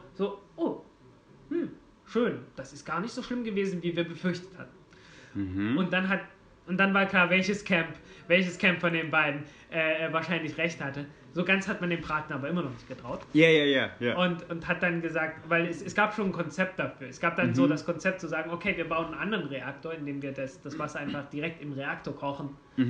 Der Boiling Water Reactor, der Siedewasserreaktor. Okay. Und dann hat man erstmal einen Testreaktor gebaut. Der sah so ein bisschen aus wie eine Regentonne. Also einfach bloß, so eine Tonne halt nicht mit Brennstäben drin. Stäbe hat man damals noch nicht genutzt. Das haben wir auch erst etwas später gemacht. Damals hat man auch Platten benutzt. Ja. Platten aus Uran mit Aluminium. Ja. Und weil das muss man auch erst erfinden. Ne? Also man hat damals wirklich noch Platten benutzt. Ja. Und hat damit getestet. Und hat einfach man hat so einen Reaktor gebaut und dann mal die Stäbe rausgehoben und geguckt, okay, wann fängt die Reaktion an und wie schnell können wir die Stäbe rausziehen und was genau passiert dann. Man hat es langsam immer schneller gemacht, hat sie sehr, sehr vorsichtig davor getestet. Also muss man wirklich sagen, man hat langsam das Ganze angefangen, man hat geguckt, ist die Reaktion stabil und wie genau reagiert das alles mit teilweise sehr rustikalen Methoden. Und wir kommen gleich dazu. Und dann hat man das Ganze mit Stresstests sozusagen gemacht. Ne? Und man hat dann sehr, sehr schnell die Brennstäbe rausgezogen. Und das sah dann aus wie so ein Geysir. Also man hat die rausgezogen, es fing sofort an zu kochen und ging so wusch einmal hoch. Wahnsinn, ja. Wahnsinn, oder, so schnell, ja. Oder am Anfang also einfach nur, es fing ganz plötzlich an zu kochen und dann umso schneller, natürlich ging das dann immer mehr. Ne? Ja. Irgendwann hat man festgestellt, also wenn wir so ganz kurz und ganz viel Leistung haben, dass es ganz plötzlich anfängt zu kochen, dann drücken wir diese Platten nach außen. Die verformen sich so etwas. Das ist blöd, weil dann kann man das nicht mehr richtig bedienen und die Steuerstäbe kann man nicht mehr. Irgendwie muss man wieder in die richtige Form reinkriegen. Ja. Dann hat man gesagt, naja gut, wir warten so 1-2 Tage, dann ist es nicht mehr ganz so radioaktiv. Und dann ist jemand hingegangen mit einer langen Holzlatte und hat die recht zurechtgebogen. Wahnsinn, ja, crazy. Ja, es ist total verrückt halt. Aber die haben das halt überwacht und haben so Dosimeter gehabt und haben zugesehen, dass nicht allzu viel Strahlung dabei zurecht gekommen ist. Mit den Holzstöcken, ich meine, das ist Wahnsinn. Ja, Wahnsinn. Die haben einfach gesagt, okay, wenn ich weit genug weg bin und schnell genug dabei bin, dann ist nicht so schlimm. Also schnell. Und das war damals die Mentalität. Deswegen musste ich vorhin erstmal kurz über Rennfahrer und so weiter reden und über Flugzeugpiloten im Zweiten Weltkrieg, weil das kann man sich heutzutage kaum noch vorstellen. Aber das war halt so damals die Vorstellung von Risiko. Man hat das damals noch nicht so genommen und Da ist wirklich sehr viel Begeisterung auch dabei und dann haben die halt gesagt, naja gut, okay, ich muss halt schnell sein und dann können wir weitermachen. Wahnsinn, ja. Ich meine, in den frühen Experimentalreaktoren, da gab es dann auch regelmäßig Leute, die haben irgendwelche Pennies in den Reaktor mit reingebracht und haben die natürlich, nachdem sie radioaktiv geworden sind, mit nach Hause genommen. Haben gesagt, hier, ich habe einen radioaktiven Penny. Natürlich. Ja. Oh mein Gott, ja. Aber war halt, das war damals einfach so in der Mentalität. Ich hatte in der Uni eine Professorin, die gemeint hat, ja, als Kind sind wir zum Zahnarzt, also hat nichts mit nichts zu tun, aber wir sind zum Zahnarzt und da gab es so eine Glasdose von, Glasdose von Quecksilber. Ja. Und das wird man rausgenommen, einfach in den Hand, hin und her. Ja. Und es like, tatsächlich ist das ja auch okay. Flüssiges Quecksilber. Es ist okay. Bei Zimmertemperatur ist okay. Ja, aber alles, was damit irgendwie mit Chemie in Berührung kommen kann das Ganze ganz schnell. Das ist einerseits... Man hat Leuten Quecksilber gegeben gegen Verstopfung. Ja, ich meine, es gab Habsburger, die daran gestorben sind, wegen Alchemisten und so, ja. Die Lewis and Clark-Expedition hatte sowas dabei und die haben nachvollziehen können, wo die waren, einfach wenn es nach Quecksilber Das habe ich in der Folge erwähnt, aber ich finde das so faszinierend. Die wussten einerseits nicht, aber dann ist auch einfach... Okay, im Gold ist halt ein bisschen Gierde. Also, ja, das ist doch egal, wenn das und das passiert, weil wir sind ja dann stinkreich. In dem Fall ist es ja auch ein bisschen so, hey, wir sind gerade in der Menschengeschichte an einem Ort, wo wir eine neue Ära beitreten werden und das ist die nukleare Dings und das wussten sie schon und das ist natürlich, es gibt Leute, die sich anmelden, die nach... Die Atomic Era war ja dann... Ja, und jetzt ist es halt, Leute melden sich an, die nach Mars ziehen wollen. Die wissen, Risiko ist riesig, aber hey, ich bin Lewis and Clark. Ich bin eines der Ersten, die an Mars sterben. Ja. Oder meine Kinder werden dort geboren. Und einfach, das ist so ein irres Ding. Manche sind enthusiastisch davon, und manche sind einfach nur dumm. Wo ist der Unterschied eigentlich? Nee, ich meine, ich bin beides. Weißt du, im Manhattan-Projekt, wo man wo man zum ersten Mal überhaupt mit Plutonium, mit spaltbaren Stoffen gearbeitet hat, auch mit großen Mengen, wo auch wirklich eine Kettenreaktion zustande kommen kann, wo man teilweise auch haarsträubende Reaktoren gebaut hat, wo irgendwie, wenn 1 oder 2 Teile versagen, dann hast du echt Pech gehabt. Ja. Aber du hattest halt Leute gehabt, die sich damit auskannten. Das sind die Leute, die haben nicht nur die Technik erfunden, sondern die haben die Theorie dahinter erfunden und die hatten das alles im Kopf und die wussten genau, also wir bauen das so, aber Leute, passt auf diesen Stab auf, wenn der irgendwie hängen bleibt, dann haben wir Pech gehabt, also passt da auf. Ja. Und die haben dann auch wirklich aufgepasst. Ja, deswegen gab es erstaunlich wenig Unfälle im Manhattan-Projekt. Das gab es dann später. Das ist interessant, ja, aber okay, genau. Das gab es dann so später, wenn du irgendwie so, in Russland gab es da so Geschichten, dass man dann so einen Bottich hatte, wo dann so Plutoniumlösungen reinkamen. Und man hatte das Problem, wenn man zu viel davon reinkippt, kann es zu einer Kettenreaktion kommen. Ja. Und es kann auch passieren, weil wenn du dieser Lösung eine andere Form gibst, das Ganze etwas kompakter wird, dass es dann zu einer Kettenreaktion kommt. Ja. Und es wird zum Beispiel kompakter, wenn du einfach so einen Bottich hast und den kippst. Okay. Ja, okay. Ja. Und da gab es dann halt so Unfälle, dass man halt gesagt hat, wir müssen irgendwie verhindern, dass es zu einer Kettenreaktion kommt. Also nehmt mal die Lösung aus dem großen Bottich und füllt die in kleinere Behälter ab. Und das haben die dann so schrittweise gemacht und irgendwann ging es denen zu langsam, dann haben sie den Bottich genommen und gekippt. Okay. Und das kann halt nur passieren, wenn man sich mit der Theorie dahinter noch nicht auskennt. Aber das sind einfach Angestellte, Leute, die nicht unbedingt Wissenschaftler sind oder Engineering schon. Das war im Manhattan-Projekt wirklich ganz anders. Klar, genau. Das waren halt die Experten, die Erfinder der Theorien selbst praktisch. Genau, die das gemacht haben. Ja, okay, das ist interessant. So, okay, zurück zum Boiling Water Reactor Experiment Borax. Und das hat man dann, also wie gesagt, man hat damals diesen Siedewasserreaktor ausprobiert, auch schon Stresstests gemacht, Steuerstäbe schnell rausgeholt, sodass das ganz schnell eine starke Leistung, große Reaktion, so geysirmäßig daraus. Und dann hat man irgendwann gesagt, okay, wir haben jetzt so die Daten, aber es gibt halt so einen Bereich, was passiert eigentlich, wenn wir das richtig schnell rausholen? Yeah. Und dann hat man Federn genommen, richtig, so dass man die richtig schnell rausdrücken kann. Okay. Und also viel, viel schneller, als man das jemals jemals bei einem normalen Reaktor machen könnte. Und man wusste, dann würde es auch explodieren. Das kann man nur einmal machen, das Experiment. Und das wollte man aber auch machen. Und dann hat man das auch getan. Zum einen, weil man konnte. Zum anderen, weil man die Daten gerne haben wollte. Genau, ja. Und man hat auch tatsächlich rausgefunden, okay, es ist noch ein bisschen heftiger, als wir dachten. Wow, ja, okay. Ein bisschen, nicht viel. Doppelt so stark, aber naja. Und das Ding hat also richtig laut geknallt und ist auch wirklich fast regelrecht explodiert. Das war wahrscheinlich auch der Grund, weshalb man angefangen hat, Stäbe zu benutzen, weil die sind dann noch besser dafür, dass man das kontrollieren kann. Und man hat damals auch schon gesagt, Leute, wir haben diesen Unfall erzeugt, indem wir weil wir nur einen einzigen Steuerstab hatten in der Mitte, den man mit hoher Geschwindigkeit rausziehen kann.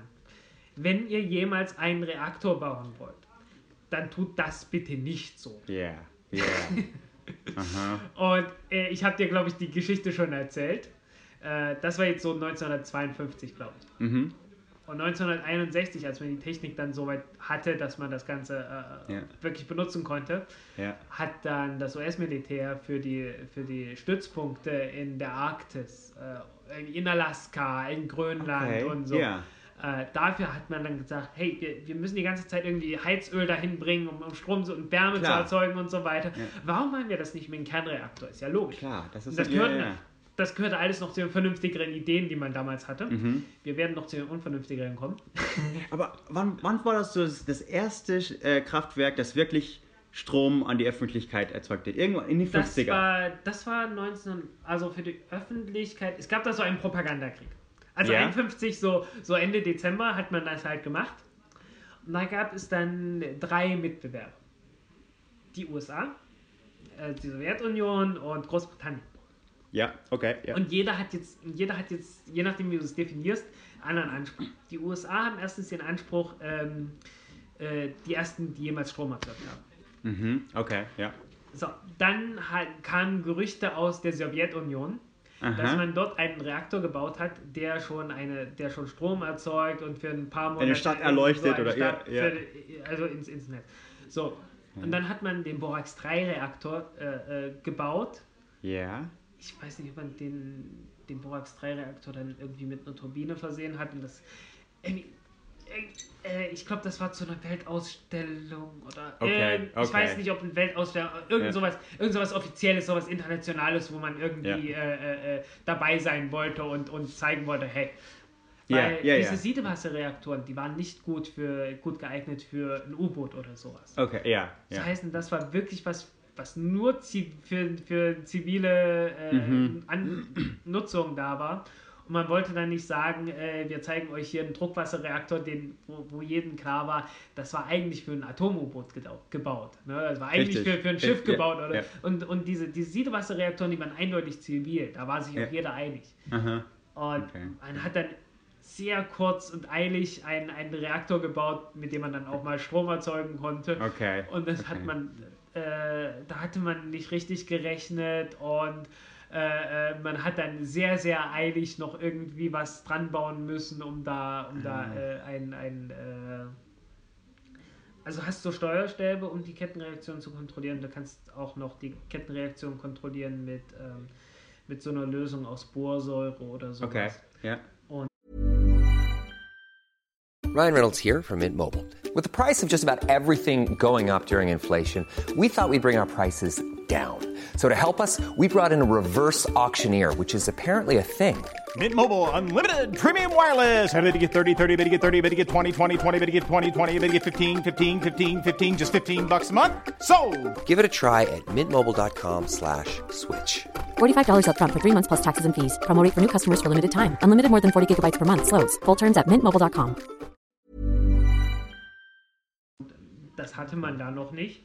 Ja. Und irgendwie ist man drauf gekommen, oh verdammt, jetzt läuft die Reaktion und wir kriegen die jetzt nicht mehr, also wir haben die jetzt gestoppt gekriegt, ja, aber so, du hast dann in den Brennstäben, wenn der Reaktor eine Weile gelaufen ist, hast du noch so Stoffe, die das verhindern. Okay. Die Neutronen absorbieren. Aber die sind radioaktiv. So heißen die, verschwinden so mit der Zeit. Oh, okay. Und man hat das Ganze so knapp kalkuliert gehabt, dass man die Reaktion zwar gestoppt hatte, aber so in 2 Tagen oder so. Ja.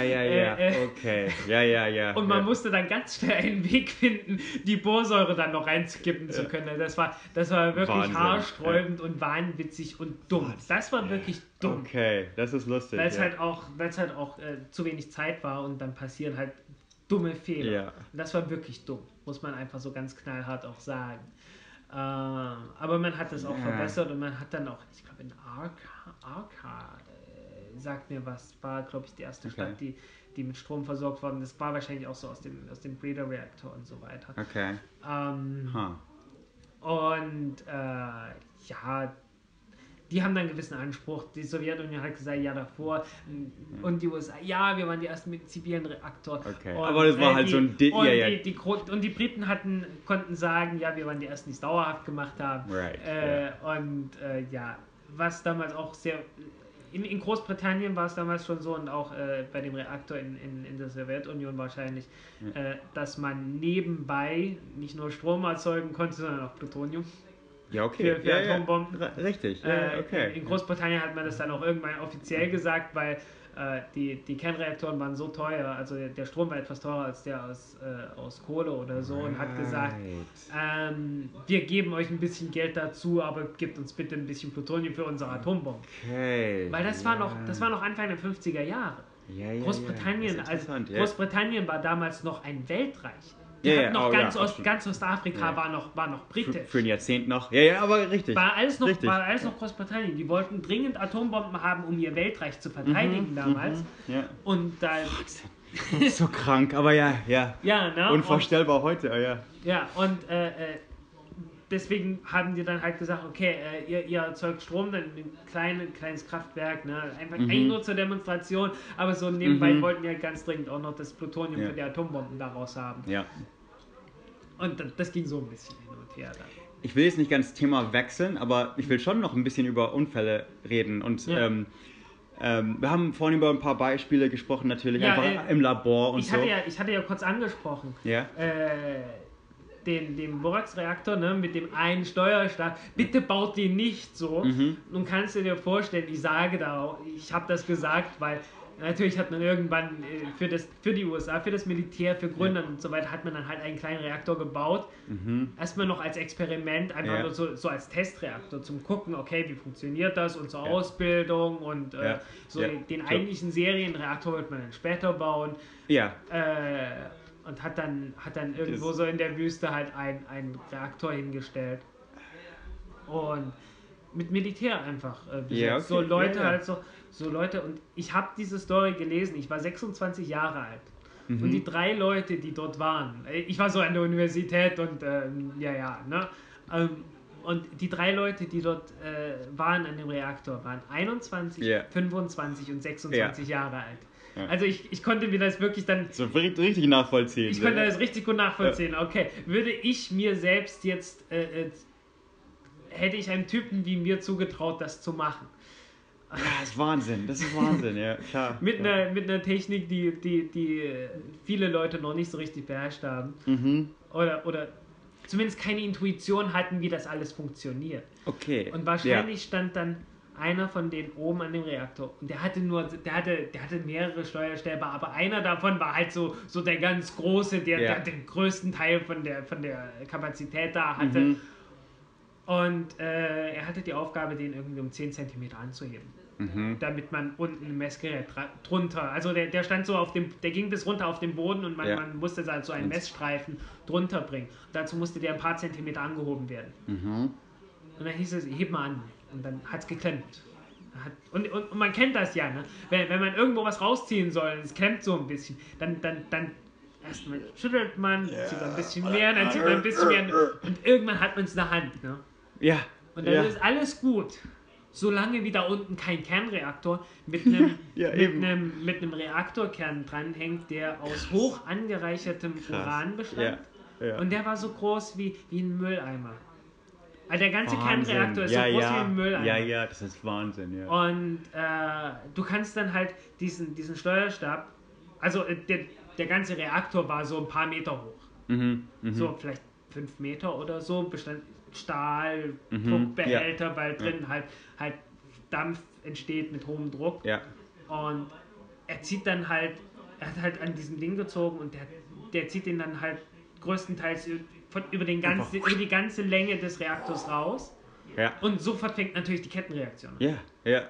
Und zwar richtig, richtig heftig, weil das ist hoch angereichertes Uran und es ist ein sehr kompakter Reaktor und der hat dann in sehr kurzer Zeit sehr schnell diese Kettenreaktion. Einfach relativ gesehen, es ist 90% anstatt 2. Genau. Und Genau. Ja. Und krass, das würde heutzutage nie jemand machen. Also alle Kernreaktoren haben mehrere Steuerstäbe, die auch niemand in der Hand anfassen kann und mal eben so rausziehen kann. Ja. Sondern da hängen Motoren dran. Und oder das war Militär noch? Das war Militär. Okay, deswegen. Okay, das waren diese 3 Typen vom Militär. Ja. Und der hat das halt rausgezogen, das ging sofort los. Da sind ein paar Tonnen Wasser drin halt, oder ein paar 100 Kilo zumindest. Ja. Und alles Wasser, was oberhalb von dem Reaktor war, also im Reaktor hat sofort angefangen zu kochen. Ja. Jede Menge Blasen sind entstanden und mit viel Druck, Wasserdampfdruck, und hat alles Wasser, was darüber ist, rausgeschossen. Ja. Nach oben Richtung Deckel von dem. Also von diesem Stahlbehälter. Ja. Das ist ein richtig stabiler Behälter und der war auch stabil und der hat das auch ausgehalten. Aber die Masse von dem Wasser, das da oben gegengeknallt hat, war halt so groß, dass der ganze Behälter in die Luft gesprungen ist. Ein paar Meter. Bis an die Decke vom Gebäude. Und das Problem war halt, der war über diesen Steuerstab gebeugt, als er den rausgezogen hat, weil er halt Kraft brauchte. Ja. Und er hat den aufgespießt. Ja. Der hat den wirklich an die Decke genagelt. Ja. Und gut, der hat das Glück gehabt, dass er danach wahrscheinlich sofort tot war. Eben. Ich wäre lieber dieser Typ als die anderen beiden. Ja. Die halt da irgendwie in dem Gebäude ringsrum gestanden haben. Ja, das ist krass, ja. Ja, das war ziemlich krass. Ja. Für die Umgebung war das tatsächlich gar nicht mal ganz so schlimm. Ja. Weil die hatten zwar kein Containment gehabt, aber die hatten ein Gebäude gehabt ringsrum, das nicht ganz so viel rausgelassen hat. Und sind halt dann nach einer Zeit sind dann halt Leute reingekommen, haben den Typen an die Decke einer hat noch gelebt und die haben den versucht irgendwie noch zu retten. Aber und haben mehrere Leute haben sie reingeschickt, so nacheinander, um den irgendwie rauszuholen. Aber der hat es auch nicht überlebt. Ja, klar. Das ist halt so, aber das war der einzige tödliche Unfall bis heute. Der einzige tödliche Unfall mit dem Kernreaktor das in den andere, USA. Was ich erwähnen will, ist die 3 Mile Island. Ja. Wie viel weißt du davon? Und wann war das? Okay, das war 79. Und ich meine, ich will jetzt nicht so viel überspringen, aber... Ja, es ist noch was Wichtiges dazwischen passiert, über das wir wirklich reden müssen. Und das ist in den 60er Jahren, so um 1960 rum, hat man gesagt, okay, wir wollen zivile Kernkraftwerke bauen. Und wir bauen, wir wissen, es kann Unfälle geben und man hat ja auch einmal mindestens explodieren lassen. Ja. Mit Absicht. Und wusste dann, okay, man hat es tatsächlich... Wir müssen irgendwie erstens dafür sorgen, dass solche Unfälle nicht passieren können. Aber genau, einfach das und das darf nicht explodieren kann nicht möglich sein. Genau. Und dann, erstens, das kann man physikalisch machen. Und dann kann man immer noch sagen, okay, von dem, was man physikalisch nicht mehr irgendwie ausschließen kann, wo man sagen kann, okay, das kann immer noch passieren, da muss man dann sagen, damit muss man irgendwie umgehen. Und man hat dann gesagt, okay, wenn man ein Kernkraftwerk baut, dann muss das so gebaut sein, dass egal was passiert, in der Umgebung niemand stirbt. Das war von Anfang an allen klar. Und das war damals allerdings auch schon fast, also so eine normale Chemiefabrik oder so. Am Anfang, klar. Auch damals, teilweise bis heute ist es noch so, dass man das nicht beachtet. Also teilweise gibt es ja bis heute noch Chemiefabriken. Ich meine, in West Texas ist ja so eine, was war das, Düngemittelfabrik oder so explodiert, wo ja auch eine ganze Community da ringsrum einfach Häuser komplett zerlegt wurden und so. Kennst du die Story von dem Pfadfinder vor ein paar Jahren, der im Hintergarten einen Kernreaktor gebaut hat? Die gibt es immer wieder mal, solche Stories, ja. Ding ist, das war gerade ziemlich neulich, doch, ich glaube, das war erst vor... Es gibt sowas immer wieder mal und es gibt immer wieder Leute, die das machen wollen. Ding ist, in diese Feuermelder ist ja so ein kleines Ding radioaktiv. Americium, ja. Okay, ja. Und er hat eben die gesammelt, hunderte von denen. Und wenn man Fotos von dem Typen sieht, einfach durchlöchert. Der hat einfach in so einem Hintergarten rumgespielt mit radioaktiven Sachen, hat wirklich so einen kleinen Reaktor gebaut.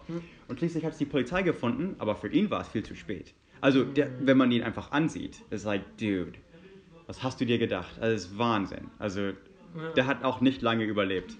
Aber... weiß ich nicht. Also, das müsste ich erst mal weil er hat, ich weiß auch die Details nicht mehr, überhaupt genau wann das war, aber der hat es über Jahre, die Dinger gesammelt und damit schon einfach immer zu tun gehabt, aber dann hat er im Hintergarten ist das noch eher so eine irgendwie... Frage von irgendwie, er hat zu viel Uranerz und so weiter gehabt. Und das ist dann ja eher so relativ. Ja, okay, ja, aber... eher das größere Problem, weil das bisschen Americium, das ist wirklich sehr, sehr wenig da drin. Ja, okay. Aber, okay, ja, das gehört bei der Radioaktivität. Das sowieso... einmal erwähnt gehabt haben. Oh, ein anderes Ding war, da weiß ich jetzt gar nichts mehr, aber ich weiß gar nicht, ob das... Ich glaube, das war schon in der USA, aber jemand hat so einen Zylinder gefunden im Dump, also im Müll. Brasilien. Ja, ich dachte auch irgendwer Lateinamerika oder so. Ja, das war und da hat er einen Anhänger draus gemacht. Die Story kennst du. Also, es gab mehr als einen. Es gab mehr als okay. Ja. Er hat einfach so ein Ding aus. Das ist schön. Es gab einen großen Unfall mit Kobalt 60. Kobalt 60 ist starke Strahlenquelle und die benutzt man für sowas wie Krebstherapie. Okay, ja. Da hat man einfach so ein Stück Kobalt 60 in Blei. Ja. Und vorne ist so ein Fenster, also so ein Stück Blei, was man auf und zu machen kann, dass Strahlung rauskommt oder nicht, je nachdem. Ist eine ganz einfache Sache. Es wird dann eingebaut in eine Maschine und diese Maschine schwenken. Hat so einen großen Arm, immer ringsrum schwenken und der Sinn und Zweck der Sache ist, du zielst immer auf einen Punkt, aber du schwenkst das ganze Ding immer ringsrum, sodass dieser Punkt immer was abkriegt und der Rest vom Körper immer nur mal ganz kurz. Ja. Das ist Sinn und Zweck von der ganzen Maschine. Und irgendwie ist es passiert, dass so ein Ding, also dieses Ding mit dem Kobalt 60, dass das auf einem Schrottplatz gelandet ist, dass Kinder das gefunden haben, dass die irgendwie dieses Fenster aufgemacht haben und gesehen haben, da ist ein blaues Salz drin, weil das ist so ein Kobaltsalz, das sind irgendwie schön blau. Und die haben damit gespielt, die haben sich damit gegenseitig angemalt und so. Ja.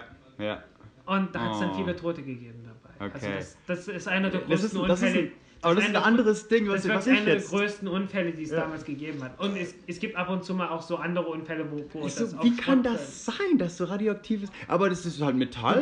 Du bist sehr nah dran. War irgendwie schön, und da hat er ein Loch durchgebohrt und dann hier direkt als Anhänger und ich glaube seine Frau oder sein Kind oder so geschenkt oder irgendwas und natürlich gestorben und die ganze Familie hat irgendwie ein bisschen, also viel zu viel Radioaktivität abbekommen, aber okay. Wenn man halt es ist halt Wahnsinn, wenn man ist sehr immer stark noch radioaktive Dinge hat und das sehr nah am Körper hat noch dazu, dann kann man wirklich sehr starke Dosis abbekommen. Gerade wenn es eine kurze Halbwertszeit hat, Halbwertszeit sollte man auch mal sagen. Das heißt, das ist wirklich echte Halbwertszeit. Das heißt, Radioaktivität entsteht halt, wenn so ein Atom zerfällt. Und dann ist es weg. Ihr sagt Fallout, aber nicht Half-Life? Half-Life ist ja auch... Halbwertszeit. Ja, ich weiß, aber Half-Life ist ja auch ein Videospiel. Nein, das gab es einfach schon, das Wort. Und Half-Life ist auch, da können wir uns nichts drunter vorstellen. Und Fallout, das ist irgendwie, das wurde schon so oft benutzt. Das kennt man,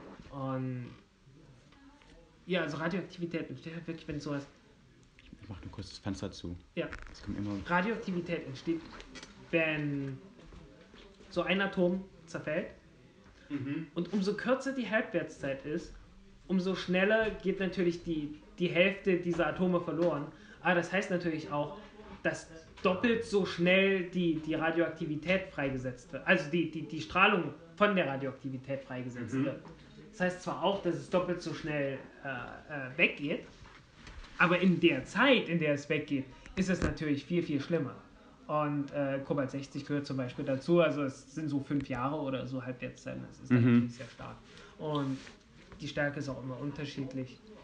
Ja, aber das ist logisch. Der Witz ist halt, wenn du sehr viel davon auf einem Haufen mehr oder weniger hast und hast dicken Mantel drin, kommt kaum was raus. Vor allen Dingen, weil das sich ja auch gegenseitig abschirmt. Also nur weil etwas radioaktiv ist, heißt das ja nicht, dass die Radioaktivität da gleich durchkommt. Ja, richtig, ja. Ne? Also wenn du so einen großen Haufen hast, dann ist witzigerweise gar nicht so viel stärker radioaktiv, als wie man von der Menge her vermuten würde. Erstmal, wenn man bloß daneben steht. Ja, wenn es dann verstreut auf einer dünnen Fläche wäre. Das ist was anderes. Richtig, ja, aber das ist logisch, das kann man nachvollziehen. So. Ja, so Dinge.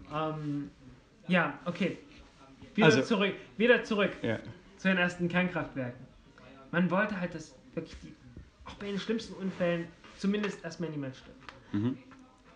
Und das hat man auch so gebaut. Und dann hat man gesagt, okay, wir müssen dafür sorgen, dass man zumindest die Umgebung auch evakuieren kann, weil man gesagt hat, ja, okay, wir können nicht alles irgendwie drin behalten, aber die Evakuierung muss so organisiert, schon vorher, die ganze Zeit, wenn man es baut, schon so organisiert sein, dass man die Leute schnell genug wegkriegt. So diese Zones und das Ganze. Ja.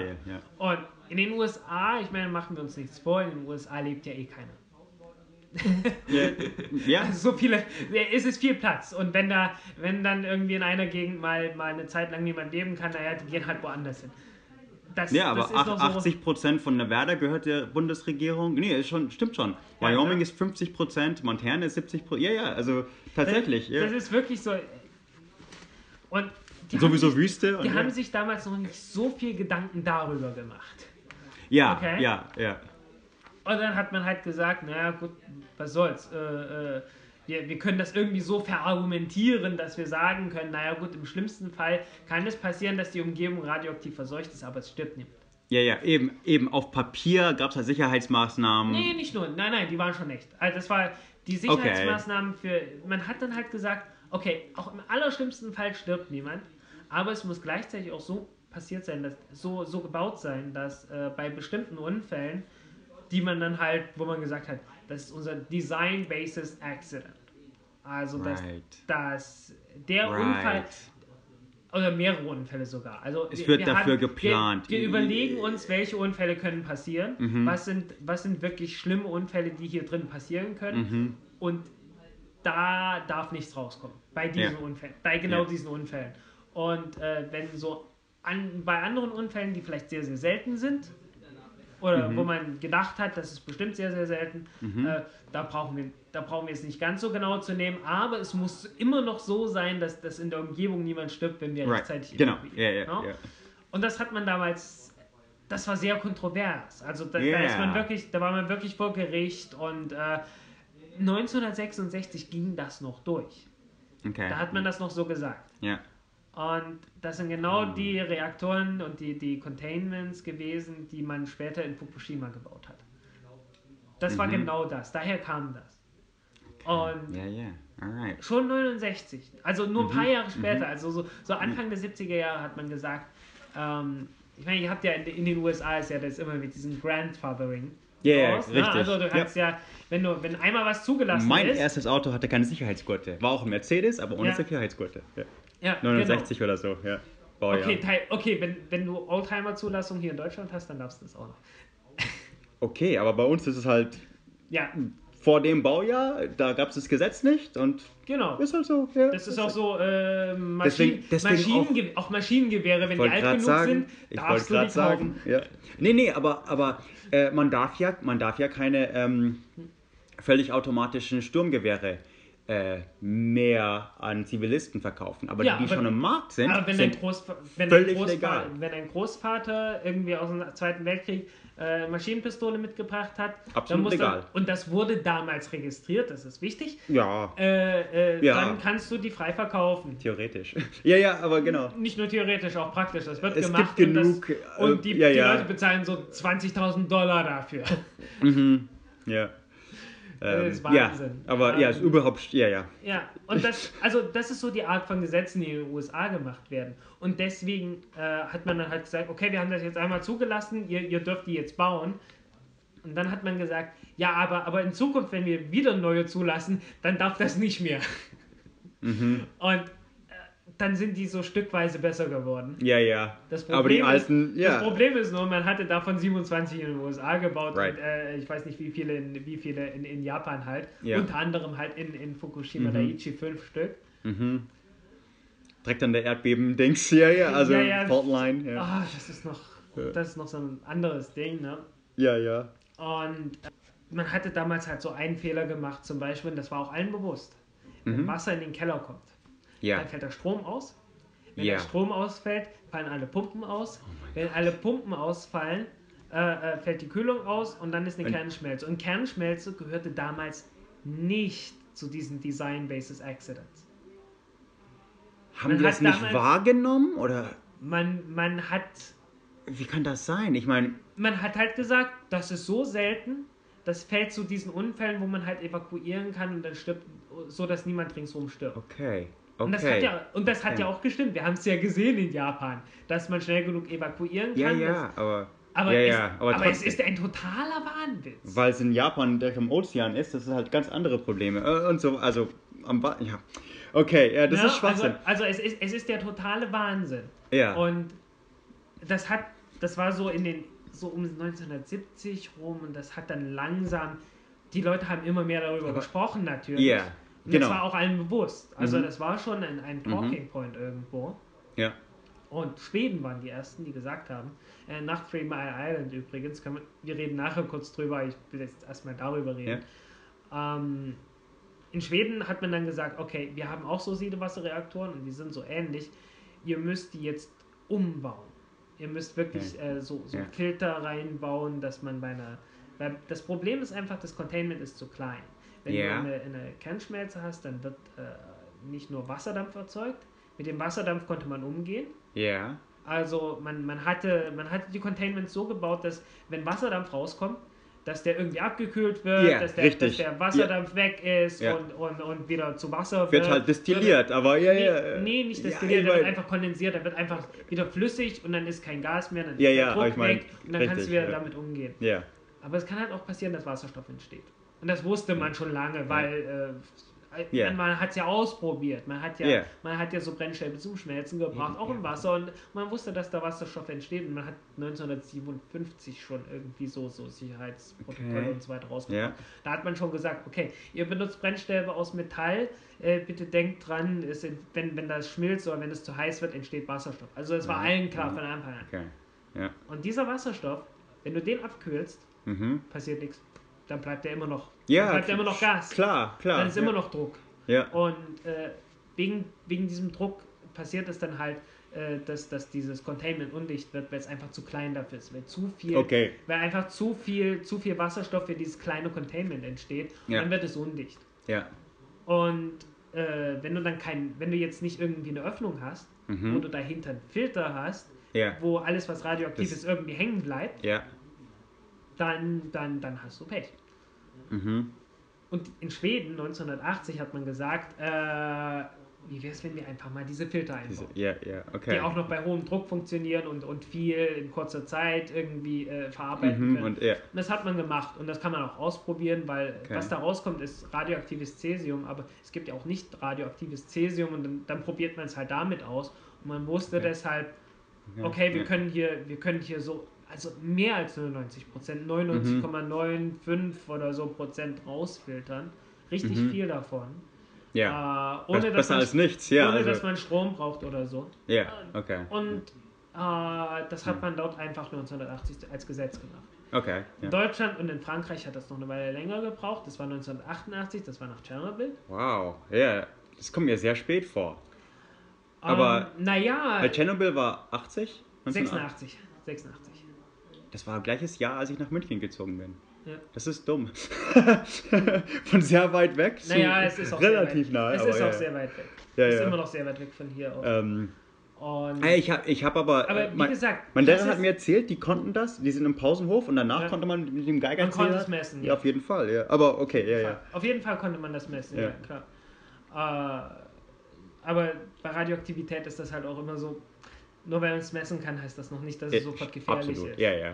Ja, absolut. Das ist so...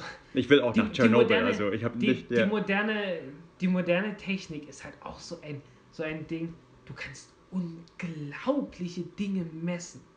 Also unglaublich winzige Dinge, die praktisch, wo du dir echt an den Kopf greifst. Mein Gott, da ist so wenig und wir können das immer noch irgendwie nachweisen. Also wirklich, es war halt wirklich so, okay, in Schweden hatte man es eingesehen, in Deutschland, in Frankreich. Ja. In anderen Ländern ist es immer so ein bisschen, je nachdem. Ja. In England hatten die ein paar andere Reaktoren, die hatten da durchaus Filter drin gehabt. Ja. Die sind noch nicht ganz so empfindlich, weil die sind mit Kohlendioxid gekühlt und die haben relativ viel Graphit drin, sehr große Massen einfach drin und das braucht einfach lange. Wenn irgendwie Strom ausfällt, braucht es einfach sehr, sehr lange, bis es irgendwie warm wird. Oder richtig heiß wird. Die haben einfach mehr Zeit. Mhm. Und interessant, ja.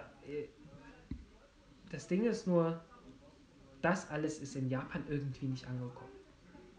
In Japan das ist auch irre. Das verstehe ich einfach nicht. In Japan hat man 1992 das erste Mal darüber diskutiert, dass es vielleicht gut wäre, wenn man in Japan ein nationales Gesetz zur Regulierung von Kernkraftwerken haben könnte, zur Sicherheit von Kernkraftwerken. Da hat man drüber diskutiert, 1992. Dann hat man hat diskutiert bis ins Jahr 2000, dass man mal so ein Gesetz einführen könnte. Dann hat man 2000 beschlossen, dass man darüber diskutieren sollte, wie man dieses Gesetz einführt. Ja. 2002 hat man beschlossen, dass man ein Gesetz einführt und hat gesagt, liebe Betreiber, setzt dieses Gesetz mal um. Und das hat dann bis 2009 oder 2010 gebraucht. Und ich habe mir das durchgelesen, da hat man nicht viel gemacht. Also letzten Endes hat man den Zustand wie in den 60er, 70er Jahren noch gehabt. Es ist absoluter Wahnsinn gewesen. Und wir sind jetzt 2009, noch 2 Jahre und dann ist Fukushima. Ja, das ist krass, also da ist nicht viel passiert, einfach in Japan.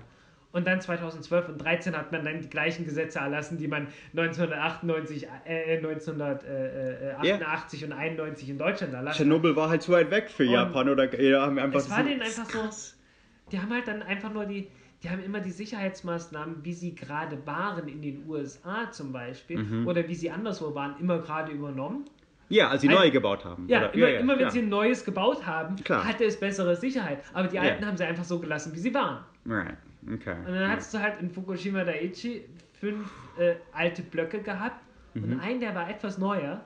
Ja. Und der stand genau neben einem alten. Und das war okay so, weil der neue hatte noch Strom und die mussten dann zwar kurz überlegen, okay, wie kriegen wir das jetzt hin, dass wir den Strom von dem Gebäude ins Gebäude daneben kriegen, aber die haben das hingekriegt, weil es war immerhin welcher da. Ne? Die hatten dort einen Generator. Ja. Übrigens auch, dass man diesen Generator hatte, das war tatsächlich ein Resultat von diesen Gesetzen, die man kurz davor erlassen hatte. Also mindestens das, okay. Also der Generator war schon immer da, aber der war immer nur dafür gedacht, eine Notfallpumpe zu betreiben. Okay. Und dann hat man gesagt, baut das mal so um, dass das ganze Gebäude mit Strom versorgen kann. Right. Okay. Und dadurch hatte man die Möglichkeit, das Gebäude daneben zumindest. Ja, noch. Okay. Ja, aber in den anderen. Also es hätte schon mal sein können, okay, das wusste ich jetzt nicht. Also nicht viel, also die hatten dort mehr Zeit. Die Reaktoren waren aus und die waren schon seit Wochen aus. Und, ja. Die waren nicht so heiß. Also du hattest dort wirklich viel mehr Zeit gehabt und die hätten das auch irgendwie hingekriegt im Zweifelsfall. Aber so rum hatten sie einfach mehr Möglichkeiten, sich um die anderen auch zu kümmern und das war sehr, sehr wichtig. Wahnsinn. Und in den anderen war es halt so, du hattest 2 Notstromgeneratoren pro Reaktor und beide waren im Keller. Right. Und das war neu. Weil die hatten insgesamt 4 nebeneinander gebaut davon. Ja. Und jeweils 2 davon. Ursprünglich war es so, jeder von diesen Reaktoren hat nur ein Notstromaggregat. Ja. Und für 2 Reaktoren gab es dann noch ein drittes Notstromaggregat, für den Fall, dass mal eins davon irgendwie ausfällt oder mal repariert werden muss oder so. Aber nur, muss man sich vorstellen, ein einziges Notstromaggregat, von dem dann alles abhängt. Die ganze Sicherheit. Eben. Das ist irre. Ja. Das ist absolut irre. Wahnsinn. Ja. Also in Deutschland gilt es per Gesetz, dass man sagt, irgendwie, es muss so gebaut sein, also wenn man geht sowieso davon aus, wenn irgendwie ein Unfall ist, einer ist sowieso gerade kaputt. Oder wird repariert oder so. Und dann sagt man so Murphy's Law mäßig, ein anderer geht sowieso gerade kaputt, wenn man ihn anmacht. Okay, ja. Und dann sagt man, und dann müssen noch mindestens 2 übrig sein, nicht, dass davon auch noch einer kaputt geht. Und das muss immer noch so sein, auch wenn irgendwie was passiert, wie ein Hochwasser das Notfall ausruft. Oder Flugzeugabsturz, der auf einer Seite irgendwie alles platt macht, dann muss halt auf der anderen Seite noch genügend da sein. Also man hat man hat viele Kernkraftwerke in Deutschland, wo mehr als nur 4 Notstromaggregate sind. Und diese Mentalität ist ein wahnwitziger Unterschied. Also in Deutschland hast du so 4, teilweise 6, manchmal 12 Notstromaggregate für einen Reaktor und dort hat man einen. Ja, das ist Wahnsinn, ja. Beziehungsweise dann hat man ja gesagt 2. Also, aber das war halt wirklich so kurz davor hat man dann gesagt, okay, es müssen schon mindestens 2 sein. Hey, komm, strengt euch mal ein bisschen. Das waren, Und das hat halt bei weitem nicht ausgereicht. Aber 3 Mile Island, was ist jetzt? 3 Mile Island, okay. Also wie gesagt, das war halt so diese Geschichte der Sicherheit, wie sich das entwickelt hat. Und das waren alles Siedewasserreaktoren. Siedewasserreaktoren sind halt ziemlich kompakt gebaut und man wollte die recht billig bauen und hat halt ein Containment, das sehr klein war und mit 4 Wasser drin gebaut, so dass man halt einfach, wenn irgendwie Dampf austritt aus dem Reaktor, dass man den Dampf schnell mit dem Wasser verbinden kann, so dass der Dampf halt weg ist. Und Druckwasserreaktor funktioniert so, du machst Wasser heiß im Reaktor und heizt damit daneben in einem Dampferzeuger nochmal ein anderes Wasser auf, aber unter anderen Bedingungen, unter weniger Druck, so dass halt wirklich das Wasser auch verdampft. Right, okay. Und dann hast du Dampf und kannst dann mit deiner Turbine antreiben. Okay, ja, genau. Und das Ganze ist halt einfach größer. Das ist erstens größer und zweitens, alles Wasser, was in dem Reaktor drin ist, ist flüssig. Und wenn jetzt irgendwas aufgeht, dann fängt das an zu kochen, aber es fängt halt erstmal an zu kochen und wenn es kocht, dann verdampft es und kühlt das Wasser, das da drin ist, auch ab und es entsteht nicht so viel Dampf. Während bei einem Siedewasserreaktor hast du halt schon richtig viel Dampf da drin. Und das restliche Wasser, das drin ist halt auch noch heiß und das kocht dann auch und es entsteht viel mehr Dampf. Okay. Und deswegen kannst du bei einem Druckwasserreaktor ein ganz anderes Containment bauen. Dann sagst du einfach, okay, das Ding ist sowieso nicht sehr kompakt, alles zusammen. Wir bauen einfach ein riesengroßes Containment.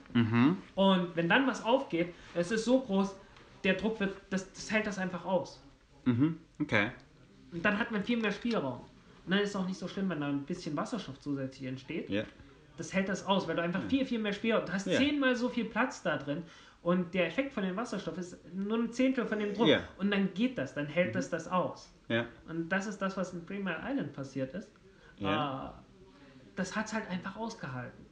Weil man musste damals per Gesetz zwar noch gar nicht so bauen, dass es eine Kernschmelze aushält, aber es war halt einfach weil es die einfachste Möglichkeit war, ein Containment dafür zu bauen, war es halt einfach so. Und also da ist jetzt... Und natürlich, weil es halt schon so war, haben Westinghouse und die ganzen Leute, die sowas damals gebaut haben, auch gesagt, hey, hey, wieso erlaubt ihr General Electric, dass solche Siedewasserreaktoren zu bauen? Sind doch viel unsicherer, weil hier, guck doch mal. Wir können eine Kernschmelze aushalten, die nicht. Das ist Wahnsinn. Ja. Okay. Aber ging da auch Radioaktivität in die Umwelt? Ja. Ein bisschen ja, weil ich glaube, es gab irgendwo eine Verbindung, die man erst etwas später, Verbindung nach draußen, die man erst später zugemacht hat, aber es war nicht viel. Es war nicht viel, das weiß ich. Und wurde das nicht auch für eine Zeit vertuscht? Das weiß ich nicht. Okay, weil das Problem mit diesen ganzen Vertuschungen ist halt auch, manchmal sind Leute einfach nur nicht informiert und sagen dann, da ist nichts ausgetreten, weil sie es wirklich gedacht haben. 3 Mile Island ist wo? New York? Warum denke ich gerade, dass es in New York ist? Es ist nicht in New York, aber es ist so ist an der Ostküste, oder? Es ist so in dieser Metropolitan Area da. Ja, okay. Ja, okay. Ja, ich denke mir halt hier. Ein bisschen weiter südlich da. Also in diesem großen hier von Washington bis Baltimore, da oben hier diese ganze Ecke da. Ja. Irgendwo da. Es kann auch sein, eine 3 Mile Island scharfe Soße. Ich glaube, etwas südlich von Washington DC, aber ich lege dafür jetzt nicht halt irgendwo in dieser, ja. Das ist ja das wird eine 5-Stadt-Metropole von Boston nach Baltimore. Ja. Also New York und Philly. Da in der Gegend. Es ist eine relativ, die direkte Umgebung ist relativ dünn besiedelt, trotz allem. Aber da ist das Ding. Das ist das schwerst bevölkertste Ort in Amerika. Also diese 5-Städte-Metropole ist so die Hälfte Bevölkerung von Amerika. Und deswegen so, es ist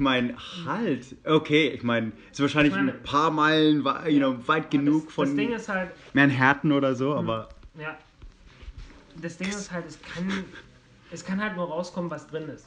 Ja. Und bei so einem Unfall wird nur ein Teil freigesetzt. Also nur das, was irgendwie verdampfen kann. Ja, okay. Also alles, was sowieso ein Gas ist, geht sowieso raus. Ja. Also so Edelgase, Krypton 75 oder sowas, ist halt einfach draußen. Ja. Und das ist auch tatsächlich nicht so schlimm, weil das vermischt sich mit der Luft, das wird sehr verdünnt und solange wie du nicht im gleichen Raum bist, ist das alles okay. Ich habe halt lange nicht verstanden, warum ist Tschernobyl so gemacht und 3 Mile Island war halt so ein kleines Ding. Das ist was völlig, also was in Tschernobyl passiert ist, ist was total anderes. Einfach.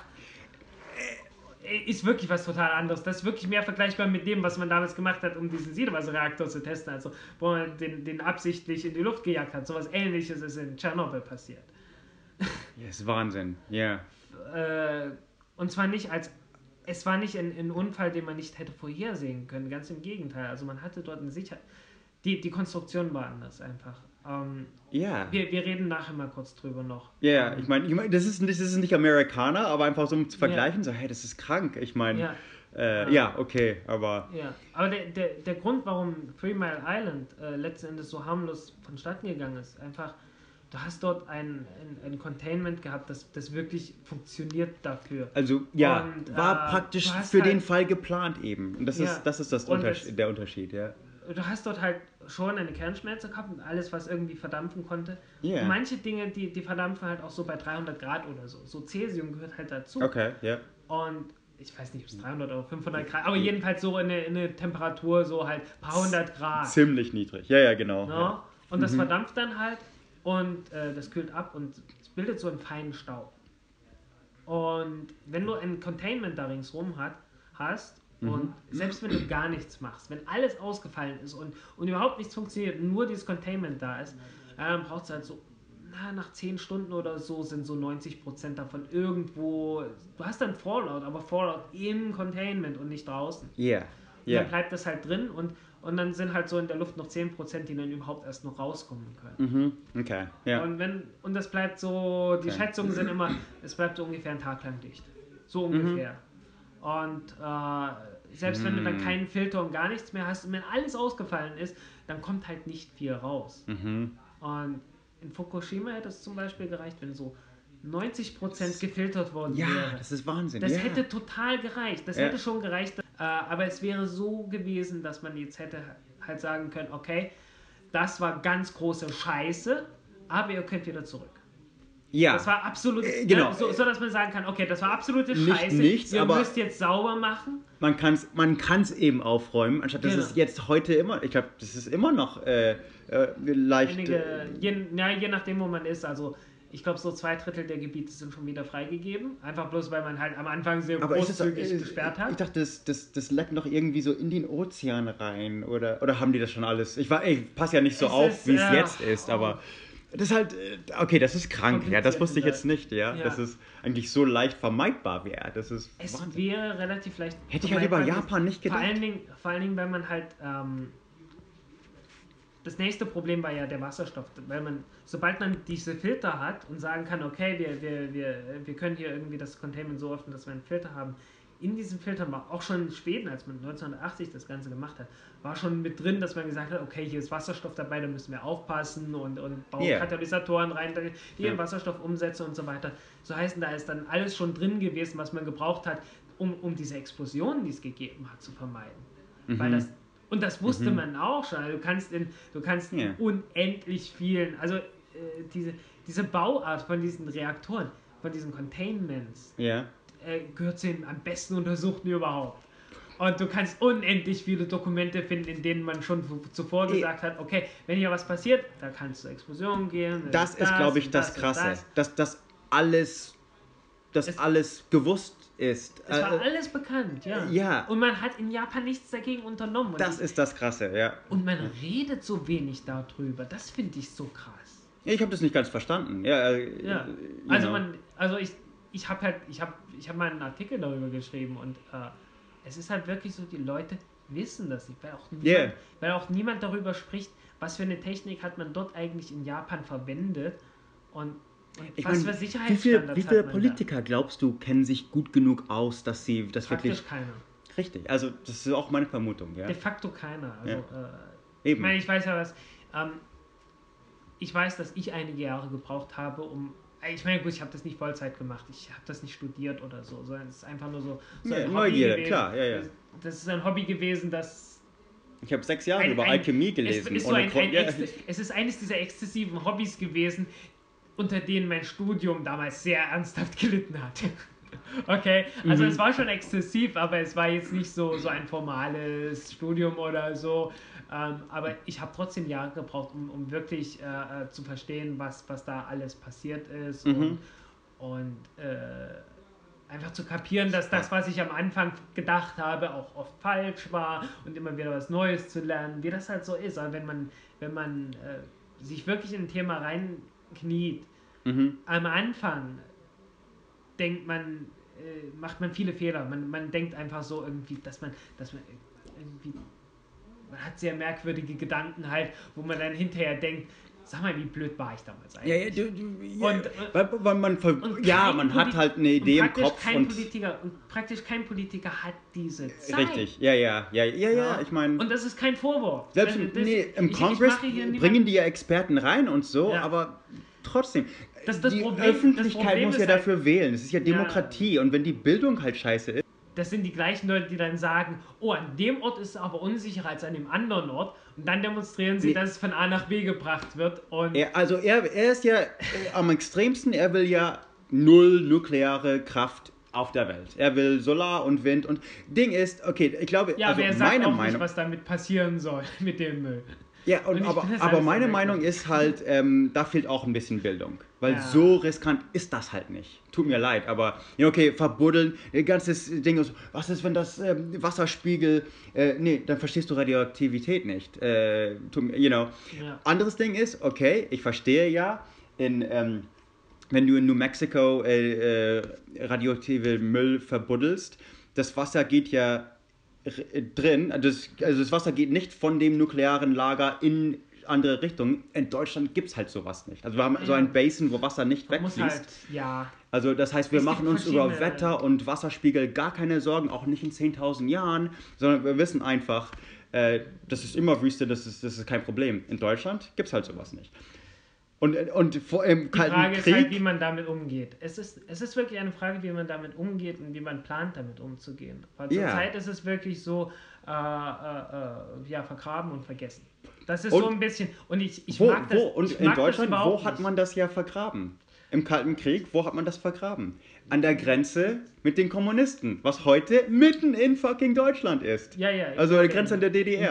Da ist so eine kleine Ecke, die ein Stück weiter in die DDR Ich musste so lachen, als ich die so ein Stück weiter in die DDR hineinreicht und da ist Gorleben. In welche Dings ist das? Welchen Bundesland? In Niedersachsen. Und, yeah. Also dort okay, wo, und dort, nicht wo, eben mitten dort, im wo, Land, aber... Dort wo Niedersachsen, Sachsen-Anhalt und Mecklenburg-Vorpommern, an diesem Dreieck, da geht so eine kleine Ecke Niedersachsen etwas weiter in die DDR rein und genau dort ist Gorleben. Das ist halt heute mitten im Land, ja. Das ist da habe ich wirklich gelacht, als ich das gehört habe, weil das ist halt schon ein bisschen... Genauso der Kalibergbau in Westdeutschland. Ja.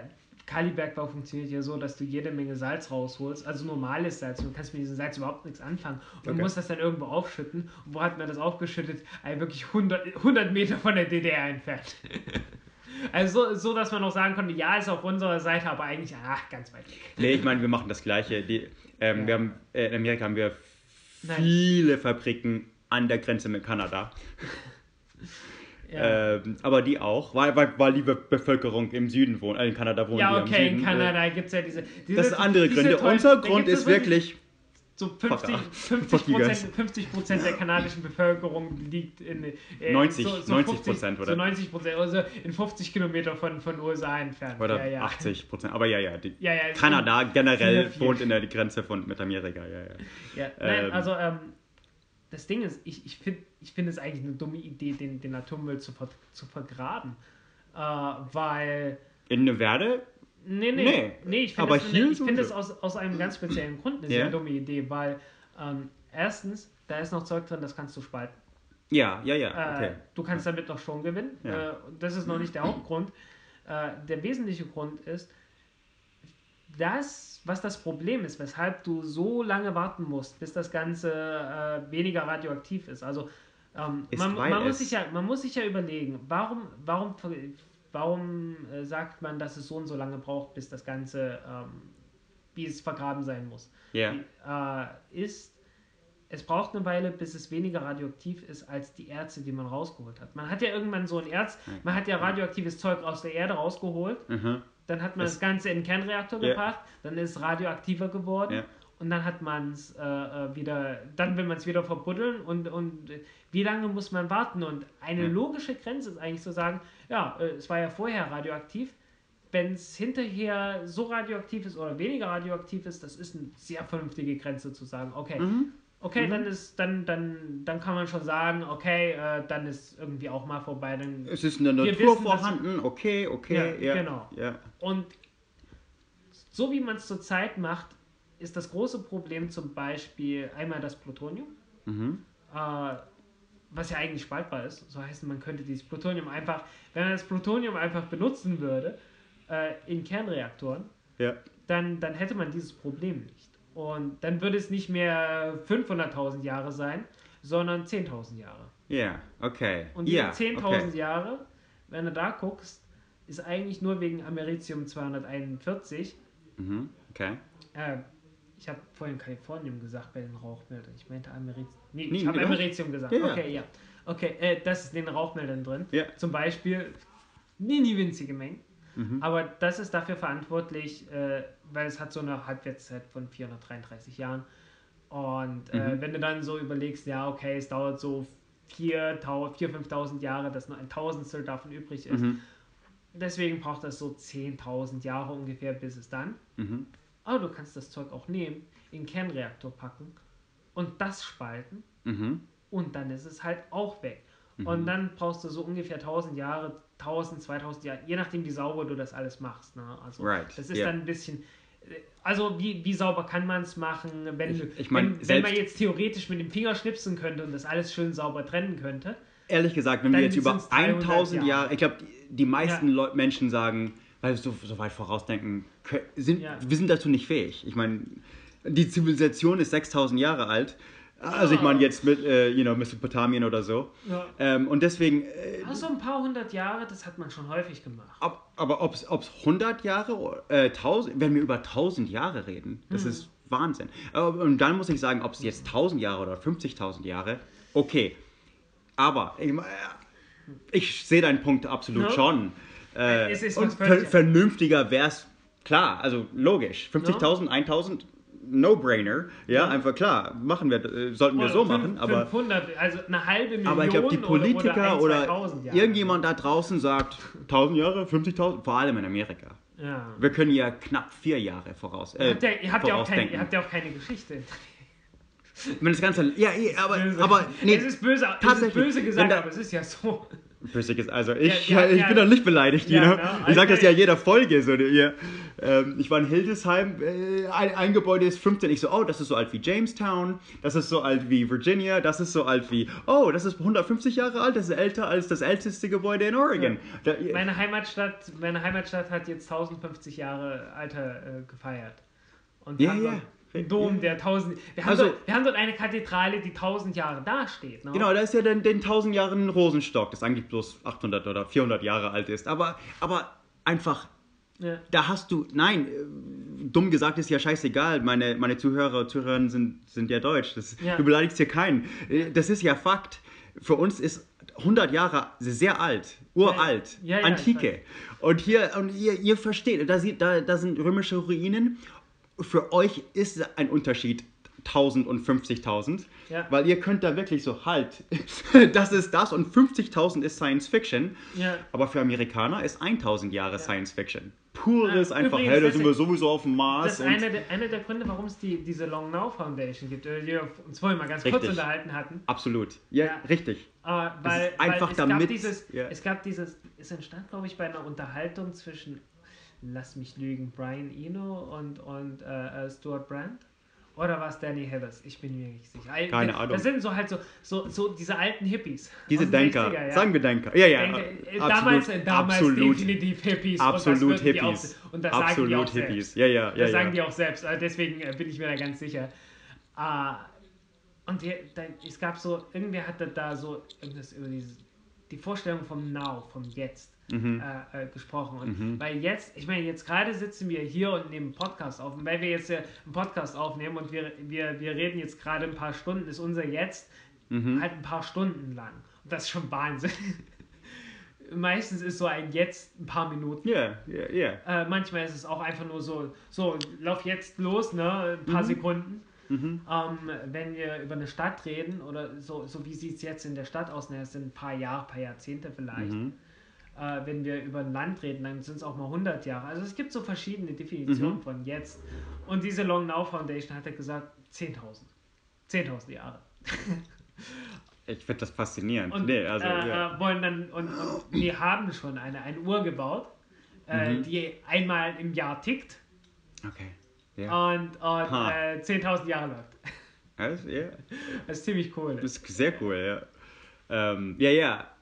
aber das ist und was halt wirklich ein Akt der Verzweiflung ist, um irgendwie den Amerikanern mal Geschichte beizubringen. Nein, richtig. Das ist einfach, um sich denen das eine vorstellen. Zeitperspektive zu geben. Nur um jemandem die Idee zu geben. Ja. So einfach, weil wir das nicht haben. Ja. Klar, ich meine, und Ansonsten, ihr habt natürlich auch tolle Geologie. Also so in Oregon auch. Es hat ja diese zur Eiszeit diese ganzen Überflutungen gegeben. Hat ja teilweise ich habe faszinierende Vorlesungen. Da gibt es so einen Typen irgendwie so in Oregon oder so. Wie der Grand Canyon entstanden ist. Ja, so ein Zeugs. Also der Geologen, der da super Vorlesungen hält. Ich habe die jetzt verschlungen in letzter Zeit. Die waren cool. Und also geologische Geschichte von der Gegend da oben ist echt geil. Und das sind halt so die Zeiträume. Also sowas geht schon wieder in den USA. Genau. So ab 20.000 Jahre geht's, aber alles dazwischen 10.000, da stellt man sich die Eiszeit vor und so die ersten Funde von Indianer, also von Einheimischen Nordamerika und so. Richtig, aber das ist dann schon schwer. Das ist dann schon schwer. Ja. Es fehlt alles dazwischen. Und 50.000 haben wir echt keinen Plan, weil 50.000, da gab es ja noch Neandertaler und das können wir uns wirklich nicht vorstellen. Das kann sich der Mensch nicht vorstellen.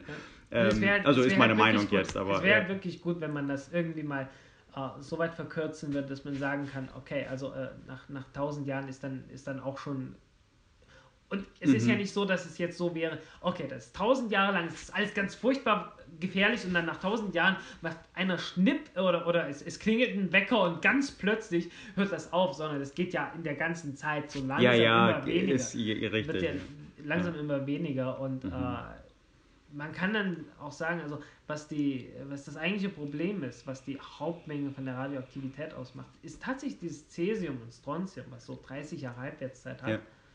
Und man kann sich dann einfach ausrechnen, naja, wenn du die gleiche Menge Kernreaktoren die ganze Zeit betreibst, kriegst du immer mehr davon, aber gleichzeitig zerfällt es ja auch immer wieder.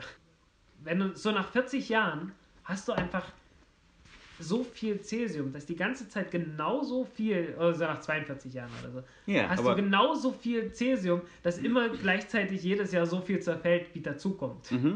So heißt, es ist eigentlich nachhaltig. No, also du kannst wirklich sagen, du hast einen Zeithorizont, so von über 40 Jahre bleibt das halt dann, nach 40 Jahren bleibt es dann halt wirklich immer konstant. Und du musst dann halt dafür sorgen, dass das, was du dann noch, was zu jedem Zeitpunkt übrig ist, dass das dann halt für ein paar hundert Jahre sicher ist. Ja. Und das ist halt eine Größenordnung, die können wir wirklich abschätzen. Also hier in Europa findest du ja wirklich noch Funde so aus dem Mittelalter, die halt genauso alt sind. Du kannst dann wirklich gucken, okay, welche Materialien haben unter welchen Umständen gelegen und haben es überstanden und welche nicht. Ich habe mir irgendwann selbst mal so Gedanken gemacht, wie kann man sowas abschätzen und was sind so, wo sind so große Metallbrocken, die vielleicht irgendwie wo gelegen haben könnten, vielleicht auch unter Wasser, so dass man sich überlegen kann, okay, halten die das aus oder nicht? Und ich bin irgendwann drauf gekommen, Mensch, man hat ja damals so auf den Segelschiffen große Kanonen gehabt, die halt so dickes Metall sind, ne? Und irgendwann sind viele davon im Krieg irgendwie einfach versunken und die werden hier manchmal noch rausgeholt. Yeah. Ich habe mir gedacht, hey, das ist doch perfektes Anhören. Die Himmelscheibe von Nebra. Ja, das ist ja auch was so ein Stück Blech, nicht so ein Stück Blech, aber so 5,5 Zentimeter dickes Blech. Und das war so ich meine Gold okay, Meter. Aber das Kupfer ich war an der Stelle gewesen. Man hat das so in 1,5 Meter, 2 Meter Tiefe oder so gefunden. Man hat es ja mit Metalldetektor gefunden. Wäre das furchtbar tief gewesen, hätte man es ja gar nicht gefunden. Eben. Ne? Also, Und das ist halt so, das ist nicht durchgerostet, das ist immer noch massives Kupfer. Ja. Beziehungsweise Bronze. Also, und ich habe da so gesucht, so wissenschaftliche Veröffentlichungen habe ich gesucht, so wie ich halt so bin und irgendwie so nach Kanonen, Korrosion und irgendwas. Und ungelogen, das erste Paper, was ich gefunden habe, hat schwedische Kanonen in der Ostsee und so. Ja. Und warum schwedische Kanonen in der Ostsee? Weil sich Leute dafür interessiert haben, wenn Kanonen irgendwo da im Meer und dann könnten wir ja gucken, wie haben sich die verhalten, weil wir wollen ja unseren Atommüll unterbringen. Ja. Also ungelogen, das erste, was ich gefunden habe, waren wirklich Leute, die genau das gesucht haben. Ja, ich meine so, okay, ich meine generell Punkt ist, wenn man sich ein bisschen, ich finde so ein Argument ist halt so, okay, nukleare Waffen ist ja, die Spielchen, die wir mit Iran jetzt spielen und das Ganze ist ja was Wahnsinniges, aber von Waffen abgesehen, einfach die Kraftwerke. Punkt ist einfach. Je nachdem, wie die Kraftwerke gebaut sind, kann man da generell einfach die Bildung. Wenn Leute besser gebildet sind und solche Konversationen hören und haben. Punkt ist, nukleare Kraft einfach komplett abzuschaffen, weltweit und so. Wie praktisch ist das? Erzähl mir nicht, dass wir dann Solar und Wind benutzen, sondern nee, wenn wir nuklearen Dings abschaffen, dann kommt Kohle und Öl wieder. Kurzfristig auf jeden Fall. Also jetzt, in 20 Jahren ist ein anderes Gespräch. Ja. Aber jetzt ist es halt, Tatsachen sind Tatsachen, tut mir leid. Das kann man rechnen, da kann man die Mathe ziemlich leicht machen und sich auf die Schienen lehnen, ist vielleicht nicht die beste Idee. Anders gesagt, das Fukushima. Ding ist halt, wenn wir uns in Europa umschauen, welche Länder haben es geschafft, mehr als 90% des Stroms ohne Kohlendioxidausstoß zu machen? Yeah. Und ganz oben auf der Liste ist Frankreich. Okay, ja. Und wie kriegen wir das hin? Naja, 75% des Stroms kommt aus Kernkraft. Ja. Dann das zweitgrößte ist Schweden. Ja. Yeah. Und Schweden, wir haben uns vorhin drüber gehalten, natürlich auch Kernkraft. Und da kommt so fast die Hälfte vom Strom aus Kernkraft. Und die Schweiz auch. Ja, also okay. auch wieder, also so ist ein Viertel oder so. Aber es ist halt, es ist eine sehr gute Ergänzung, die ist erstmal viel 25% ist nicht nichts. Das kann man nicht einfach so ersetzen. Ja. Die tun ja, was sie können mit Solar und das Ganze. Das Ding ist halt, wenn man sagt, erneuerbare Energien zu 100% ist möglich und dann wird immer so argumentiert, ja, wir müssen das und das und das machen, das ist alles sehr viel Aufwand. Und das Ding ist, wenn du sagst, nee, nicht 100%, aber 75%, Ja. dann ist es sehr viel leichter. Ja. Wenn du einfach sagst, okay, und das, was dann die richtig großen Probleme sind, das können wir ja dann immer noch so mit ein paar Kernkraftwerken einfach, die dann halt konstant Strom liefern können, Ja. auch wenn der Rest gerade mal ein bisschen unsicher ist. Das kann man Es damit ist so, anfangen. es ist ja so keine vieles, schlechte Idee, verschiedene, Genau, ja. diversify your risk, verschiedene Sachen. Ja, früher, so in den 60er, 70er Jahren, hat man ja auch gesagt, oder in den 50er und 60er Jahren hauptsächlich, 70er Jahren dann nicht mehr, hat man ja noch gedacht, okay, die Weltbevölkerung explodiert regelrecht, Right. die Industrie wird Ja. viel größer und die Industrie braucht exponentielles Wachstum, immer noch mehr Absolut, das Energie war absolut und so. der Gedanke. Ja. Und deswegen hat man gesagt, wir brauchen jetzt ein exponentielles Wachstum für Kernkraft und so. Ja. Und Waren auch Träumer und absolut, genau. ja klar. Und dann so 1971, 72, so die erste Ölkrise, so um die Zeit hat das ja schlagartig aufgehört. Oh ja. Also sofort so mit einem Fingerschnippen ist dieses Wachstum des Energieverbrauchs komplett weg gewesen. Also seitdem ist konstant mehr oder weniger. Ja. So pro Kopf zumindest. Ja. Und damals halt so Windmühlen, Solarzellen waren einfach nicht so weit. Es war halt, War wollen nicht wir so jetzt mehr Kohle verbrennen oder Atom? Und das ist halt so. Und man hat da, So logisch. aber man hat da halt auch gesagt, okay, wir brauchen es auch nicht mehr und deswegen hat man auch aufgehört, die Atomkraft weiterzuentwickeln. Richtig. Ja. Und sehr wichtiger Punkt hier ist auch 3 Mile Island. Ja. Kann nicht mehr passieren, weil das gibt's ja nicht mehr. Solche Dinger gibt's nicht mehr. Fukushima. Doch. Also 3 Mile Island auf jeden Fall. Ja, aber halt. Aber halt. Erstens, war das wirklich das Schlimmste, was passieren konnte? Also in 3 Mile Island? Wenn ja, dann war es ja doch nicht so schlimm. Das ist mein Punkt. Vielleicht war es ja gar nicht das Schlimmste. Vielleicht hätte es ja das Schlimmer sein können. Aber halt. Man kann sich durchaus einiges vorstellen. Ja, was auch und dann passiert. Fukushima. Erzähl mir nicht, dass seit das passiert ist, dass Japan sich jetzt nichts tut. Das heißt, 2012 und 2013 haben die alles leer gekauft an Sicherheitstechnik, was es in Europa gab. das heißt, Fukushima wird nie wieder passieren. Das heißt, man hat dazu gelernt, wie schrecklich es auch war. Ja. Es war ein Fehler, den man nicht zweimal macht. Ja. Also, Der Witz auch so ein wird man hoffen, aber auch so ein Ding. In China hat man sehr viel Technik aus Frankreich importiert und hat französische Kraftwerke einfach und dann sind die auf dem, wie man das halt schon immer sind die auf gemacht dem hat. Niveau. Und Selbst Tschernobyl, sag mir nicht, die Russen haben nicht dazugelernt. Natürlich haben die Russen dazugelernt. Vielleicht langsamer, vielleicht. Gut, Tschernobyl haben wir noch gar nicht drüber gesprochen. Das hatte ich ja gesagt, dass wir das noch machen wollten. Okay. Das war so ein dreifacher... Was ist in Tschernobyl passiert? Okay, also in der Sowjetunion hat man ja gesagt, okay, man hat gesehen, okay, die Amerikaner bauen immer mehr Atombomben. Und in den 60er Jahren waren ja die USA, was so Wasserstoffbomben und sowas angeht, echt führend. Hatten viel mehr als die Sowjetunion. Und die Sowjetunion hat das gesehen, wir müssen hier irgendwas tun. Und dann hat man angefangen, Kraftwerke zu bauen, Kernkraftwerke zu bauen, die dann kombiniert werden sollten, so dass man sowohl Strom, wie in Großbritannien halt auch, die dann halt... Gleiche Idee. Genau, die dann halt gleichzeitig waffenfähiges Plutonium erzeugen sollten und Strom. Das Problem ist nur, du erzeugst dieses Plutonium, indem du Uran reinbringst, das aber nicht angereichert ist. So heißt, da ist wenig Uran drin, das tatsächlich für die Kettenreaktion was bringt. Okay, ja.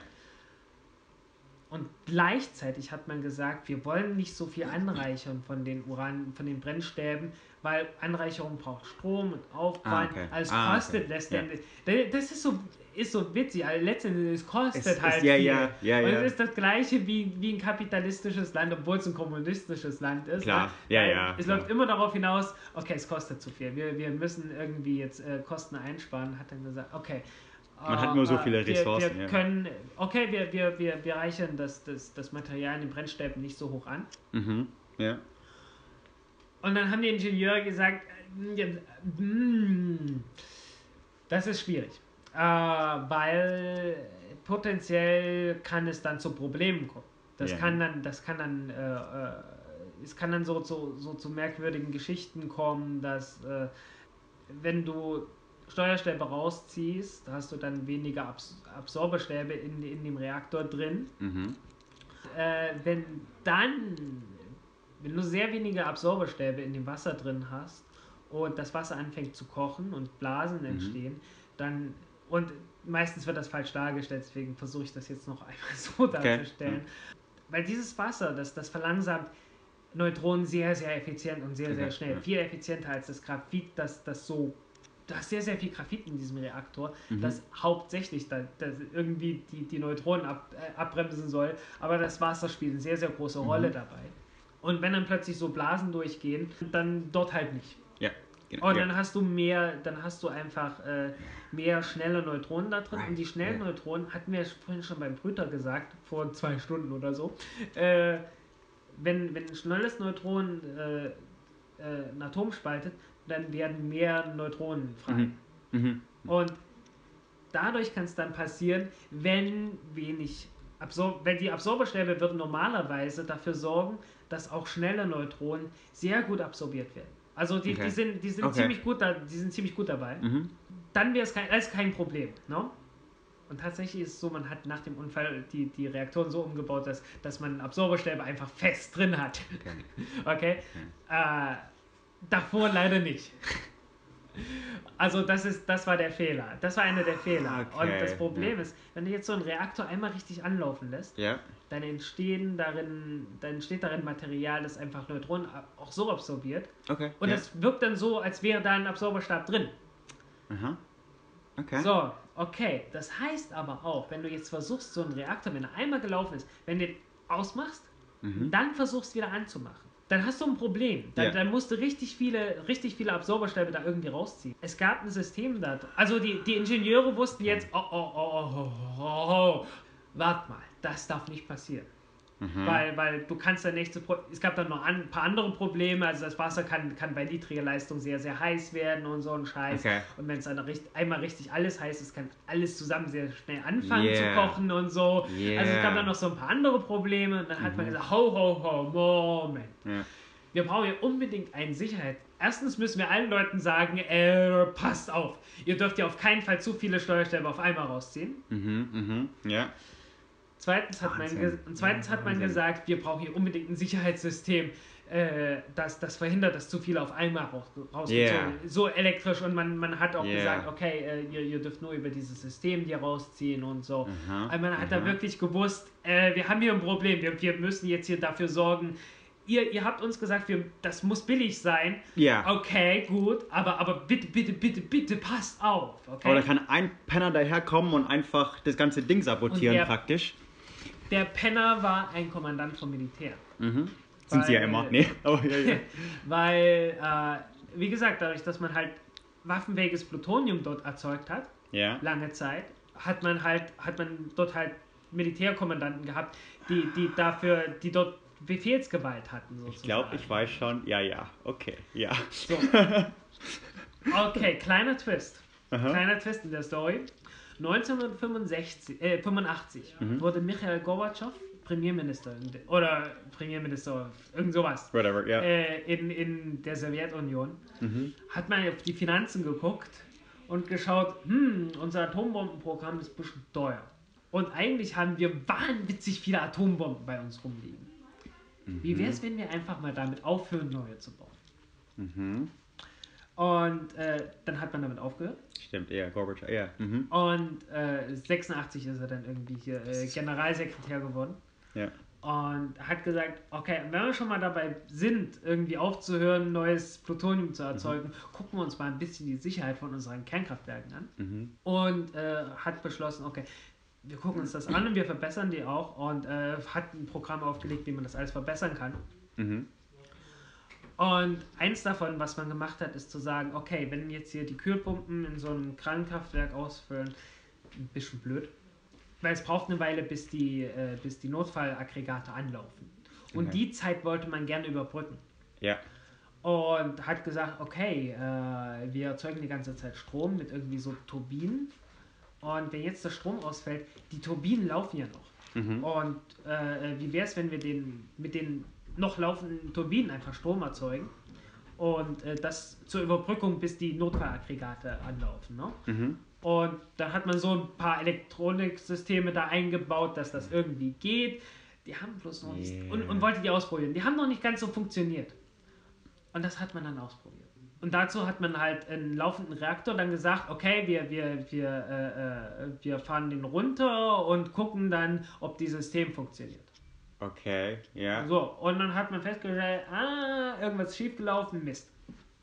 Ja. Und leider hat man es nicht geschafft, man hat den Reaktor ganz abgeschaltet. Eigentlich wollte man den gar nicht ganz abschalten, sondern nur so auf minimalste Leistung. Okay. Yeah. Aus irgendwelchen Grund, ich weiß nicht, ob es eine Notfallsicherung war oder so, das halt ganz abgeschaltet hat. Okay.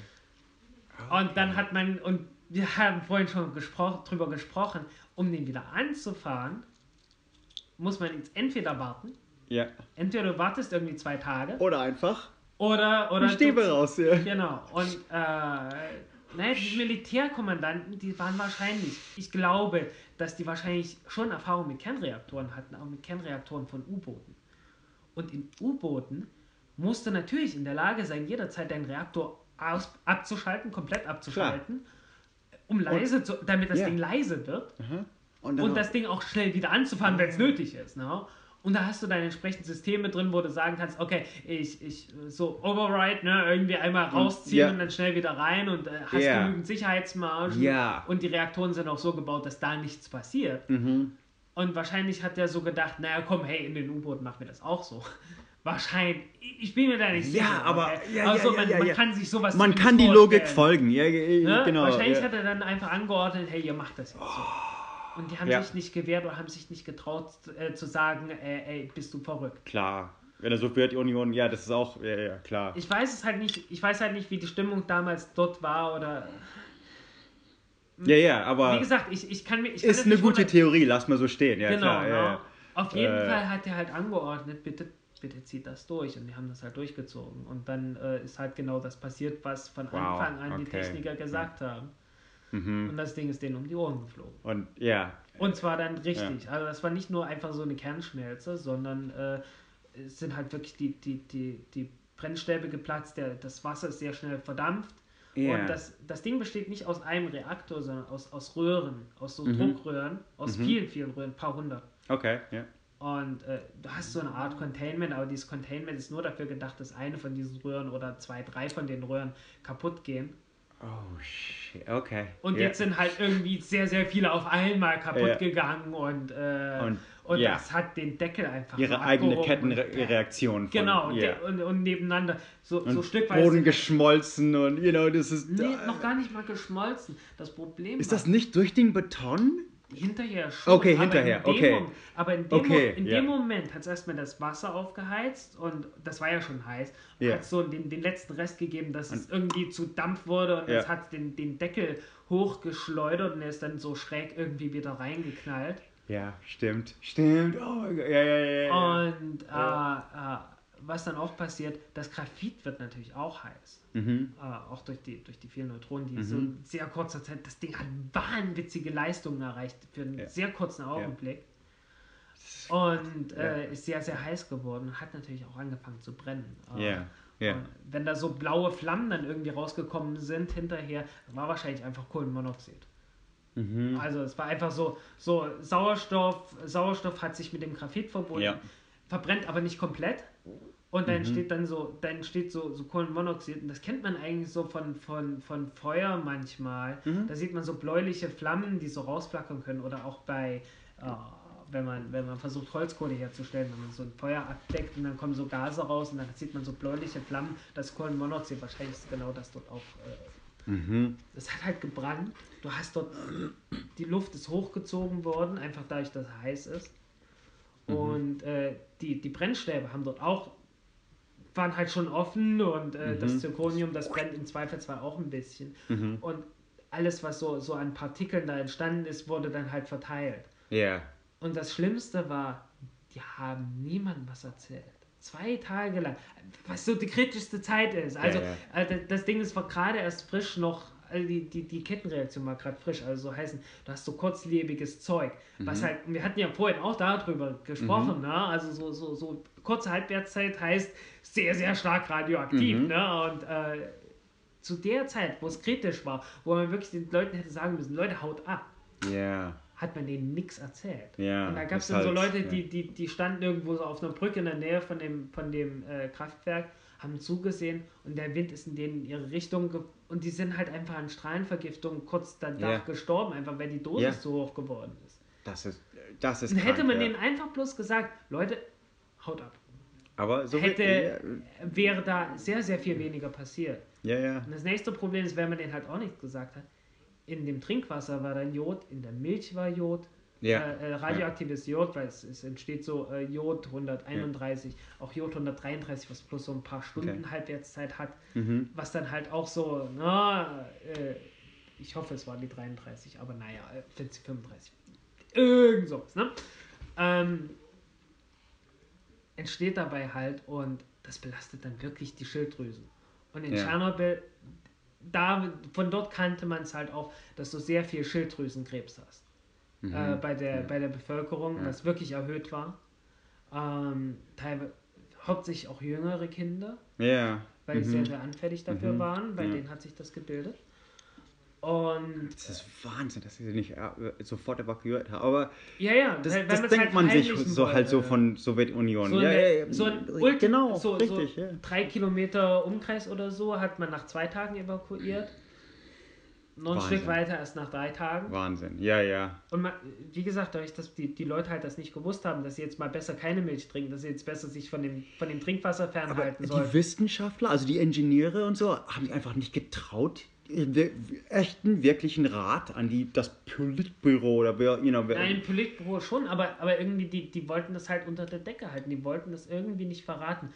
Und das war halt, das war auch einer der Gründe. Da muss doch jemand mit Verstand kommen und sagen, 2 Tage, 3 Tage, es ist früher oder später, und deswegen, warum nicht jetzt handeln? Aber irgendwie, ich glaube mir, aber genau deswegen, ist die Kommunikation. Genau deswegen, weil das so kaputt war, gab es ja dann auch Glasnost, Offenheit und Perestroika, Reform.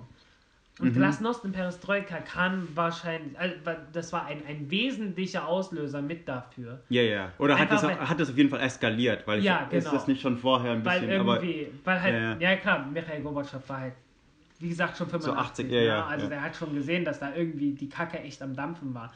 Aber da war es dann halt so offensichtlich, irgendwie, wir können diesen Staat nicht so weiter betreiben, dass wir irgendwie den Leuten irgendwie da sagen... ist mehrere Sachen kaputt, dass sowas passiert, Genau. Wahnsinn, Wahnsinn.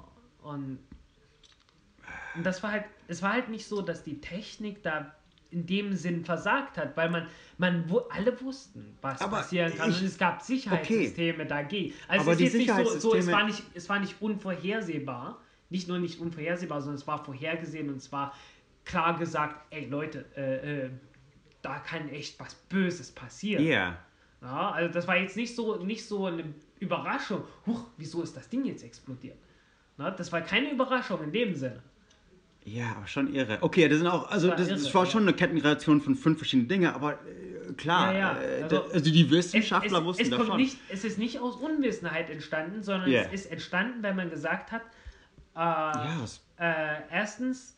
Carelessness. Ja, genau. Also irgendwie, ihr müsst das Ganze billig machen und es ist okay, wenn ihr das irgendwie so über einen Schaltkreis abfangt. Und der Unfall, es ist uns relativ egal, ob so ein Unfall passieren kann oder nicht. Ich kenne mich jetzt überhaupt nicht aus, aber wir haben ja dann so in der Schule gelernt, so heute die Atomkraftwerke, wir nennen es einen physischen Deadman-Switch. Also das heißt, wenn irgendwas zu heiß wird, dann einfach aus Physik kommen die Sicherheitsmaßnahmen. Das heißt, die Menschen können weggehen. Du hast so Steuerstäbe, diese Systeme werden einfach von Elektromagneten gehalten. Und wenn der Strom ausfällt, dann macht es so Peng, macht es einfach nur so Klick und hält nichts mehr, fallen runter. Right, okay. Ja, genau, das ist ein Deadman-Switch. Genau. Zeugs ist drin. Bei den schnellen Brütern hat man Schmelzsicherung. Soll heißen, wenn es einfach zu heiß wird, dann schmelzen die und dann fällst du halt runter, weil es geschmolzen ist. Ja, ja. So Zeugs. So einfach. Es ist halt Also Wahnsinn. Solche Systeme gibt es halt, aber und es wird halt von Anfang, man hat ja damals bei dem Borax-Reaktor, hat man diese Experimente ja gemacht, eben weil man wissen wollte, unter welchen Umständen kann sowas explodieren und können wir uns sicher sein, dass das, wenn wir sie so bauen, wie wir sie vorhaben zu bauen, dass das dann nicht passieren kann. Also das war Sinn und Zweck der Sinn. Ja, eben. Ja, also, und das ist halt kein Witz zu sagen, das hätte bei uns nicht passieren können, was in Deutschland ja eben. Sehr viele Leute immer noch sagen, das hätte bei uns jederzeit passieren können. Nein, ist nicht. Ist wirklich so aus physikalischen Gründen und auch wenn man es von Anfang an... Das so, wurde mir schon in der Schule unterrichtet. Wenn man von Anfang an wirklich gesagt hat, das darf in diesen Kraftwerken, in diesen Reaktoren nicht passieren. Und das war halt das, was in der Sowjetunion irgendwie gesagt wurde, das ist nicht ganz so wichtig. Weil man halt dringend irgendwie sich der USA erwehren musste und viele Atombomben bauen wollte. Die nahmen, generell nahmen sie einfach viel mehr Risiken, um mitzuhalten oder besser als die USA zu sein oder sowas, ja. Oder einfach politisch. Okay, Sowjetunion ist eine Sache. Ja. Die sagen, 20.000 Leute sind umgekommen, ist ja wurscht, weil wir machen weiter. In Amerika ist es, 2 Leute sind umgekommen, jetzt wählen wir dagegen, weil es eine Demokratie ist. Wir wollen das nicht mehr. Und, solange wie es Amerikaner waren. Ja, absolut. Das meine ich ja. Ich meine, ihr gedenkt ja immer noch euren knapp 40.000 Toten oder wie viel es waren aus dem Vietnamkrieg. Ne, das war so 38.000 oder so, war ja nicht viel. Aber die 4 Millionen Vietnamesen sind 4 Millionen Vietnamesen oder so gestorben. In dem Fall wirklich so, ja. Es gibt Menschenleben und es gibt Amerikanerleben. Und die sind nicht gleich wert. Also nicht jetzt meine Meinung, aber das ist... Das ist so, wie es in der Praxis so wird's gehört, ja, genau. Genau, sehen wir jetzt auch hier bei der Boeing 737 MAX. Zum Beispiel. Waren ja nur Afrikaner und nur Indonesier. Trump wollte sie ja fliegen lassen. Und dann mussten die wirklich sagen, nein. What the fuck, dude? Nein, weil ist nicht. Oh my God. Ja, okay, auf jeden Fall, ja. Alright, so viel. Tschernobyl ist sowieso nicht Amerikaner, aber einfach das Vergleichen und einfach sowieso einfach aber ein bisschen... Aber Fukushima ist definitiv Amerikaner, weil das wurde echt, also die ersten wurden direkt von General Electric geliefert. Fun Fact am Rande, 2011 oder 12 wurde ein Bundesparteitag der Grünen von General Electric mitgesponsert.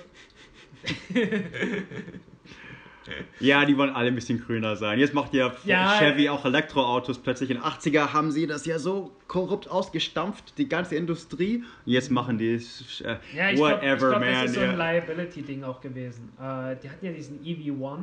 Ja. Und ich glaube, das war so ein Liability-Ding, dass die gesagt haben, okay, irgendwie wirtschaftlich ist das nicht. Mag ja sein, dass ihr die toll findet.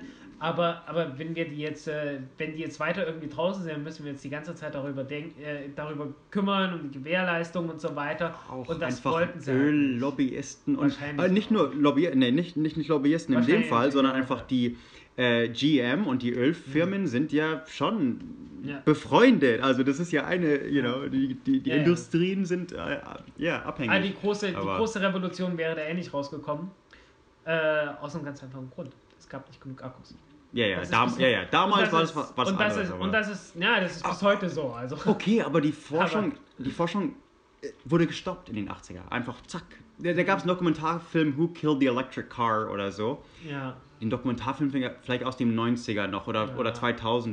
Und da war es halt sonnenklar. So. Die Technik war auch einfach damals so. Aber das ist was anderes. Weil die Technik ist heute auch noch so. Die haben aufgehört zu forschen. Und jetzt stell dir vor, die hätten das nicht aufgehört zu forschen. 30 Jahre her. Ja, klar. Ist genauso mit der Kernkraft. Wenn die 20 Jahre her den Tesla hätten, also so muss man denken. Das haben sie verhindert. Also GM, die jetzt, Chevy, keine Ahnung, die ganzen Elektrowagen machen. Das gleiche Ding ist auch mit der Raumfahrt passiert. Ich bin ja in die Raumfahrt gekommen. Ich mache ja sehr viel Raumfahrt eigentlich. Und verdiene auch sehr viel Geld damit. Ich verdiene sehr wenig Geld insgesamt, aber von dem wenigen Geld, das ich verdiene, ist ein sehr großer Teil mit Raumfahrt. Ich bin ja dazu gekommen, weil ich irgendwie mitgekriegt habe, da tut sich ja gar nichts mehr. Das hat so ein Hightech-Image Und wenn du dann guckst, was für Technik die benutzen, irgendwie so aus der Saturn 1 Rakete, was so die Aushilfsrakete war, mit der man so die Apollo-Raumschiffe getestet hat. Und die ersten Apollo-Kapseln sind mit Saturn 1 Raketen gestartet, weil die Saturn 5 noch nicht fertig war. Diese Triebwerke hat man genommen und damit dann diese Delta-Raketen betrieben. Und die sind dann irgendwie noch... Letztes Jahr habe ich einen Artikel geschrieben über die letzte, die davon geflogen ist. Na? Und man hat damals, oben hat man noch die R10-Triebwerke gehabt. Und die fliegen bis heute und die werden auch noch in der hier jetzt SRS-Rakete und so weiter, was die ganz neue ist. Und uralte Technik. Es ist unglaublich, was für uralte Technik da noch rumfliegt. Ich war ja in Aerospace. Avionics habe ich mal verkauft als Job. Und da war ich erstmal überrascht, dass, wann war das?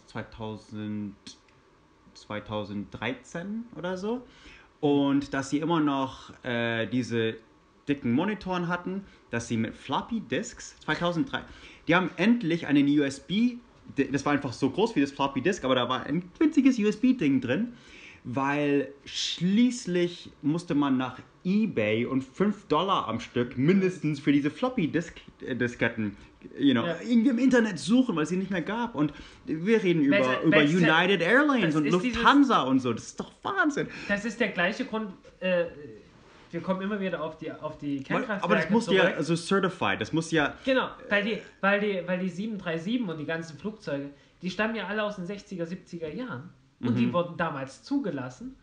Und weil sie einmal zugelassen sind, müssen die immer wieder zugelassen werden mit dieser Technik, die einmal zugelassen wurde. Dieses Grandfathering, was ja auch das Problem mit Fukushima war.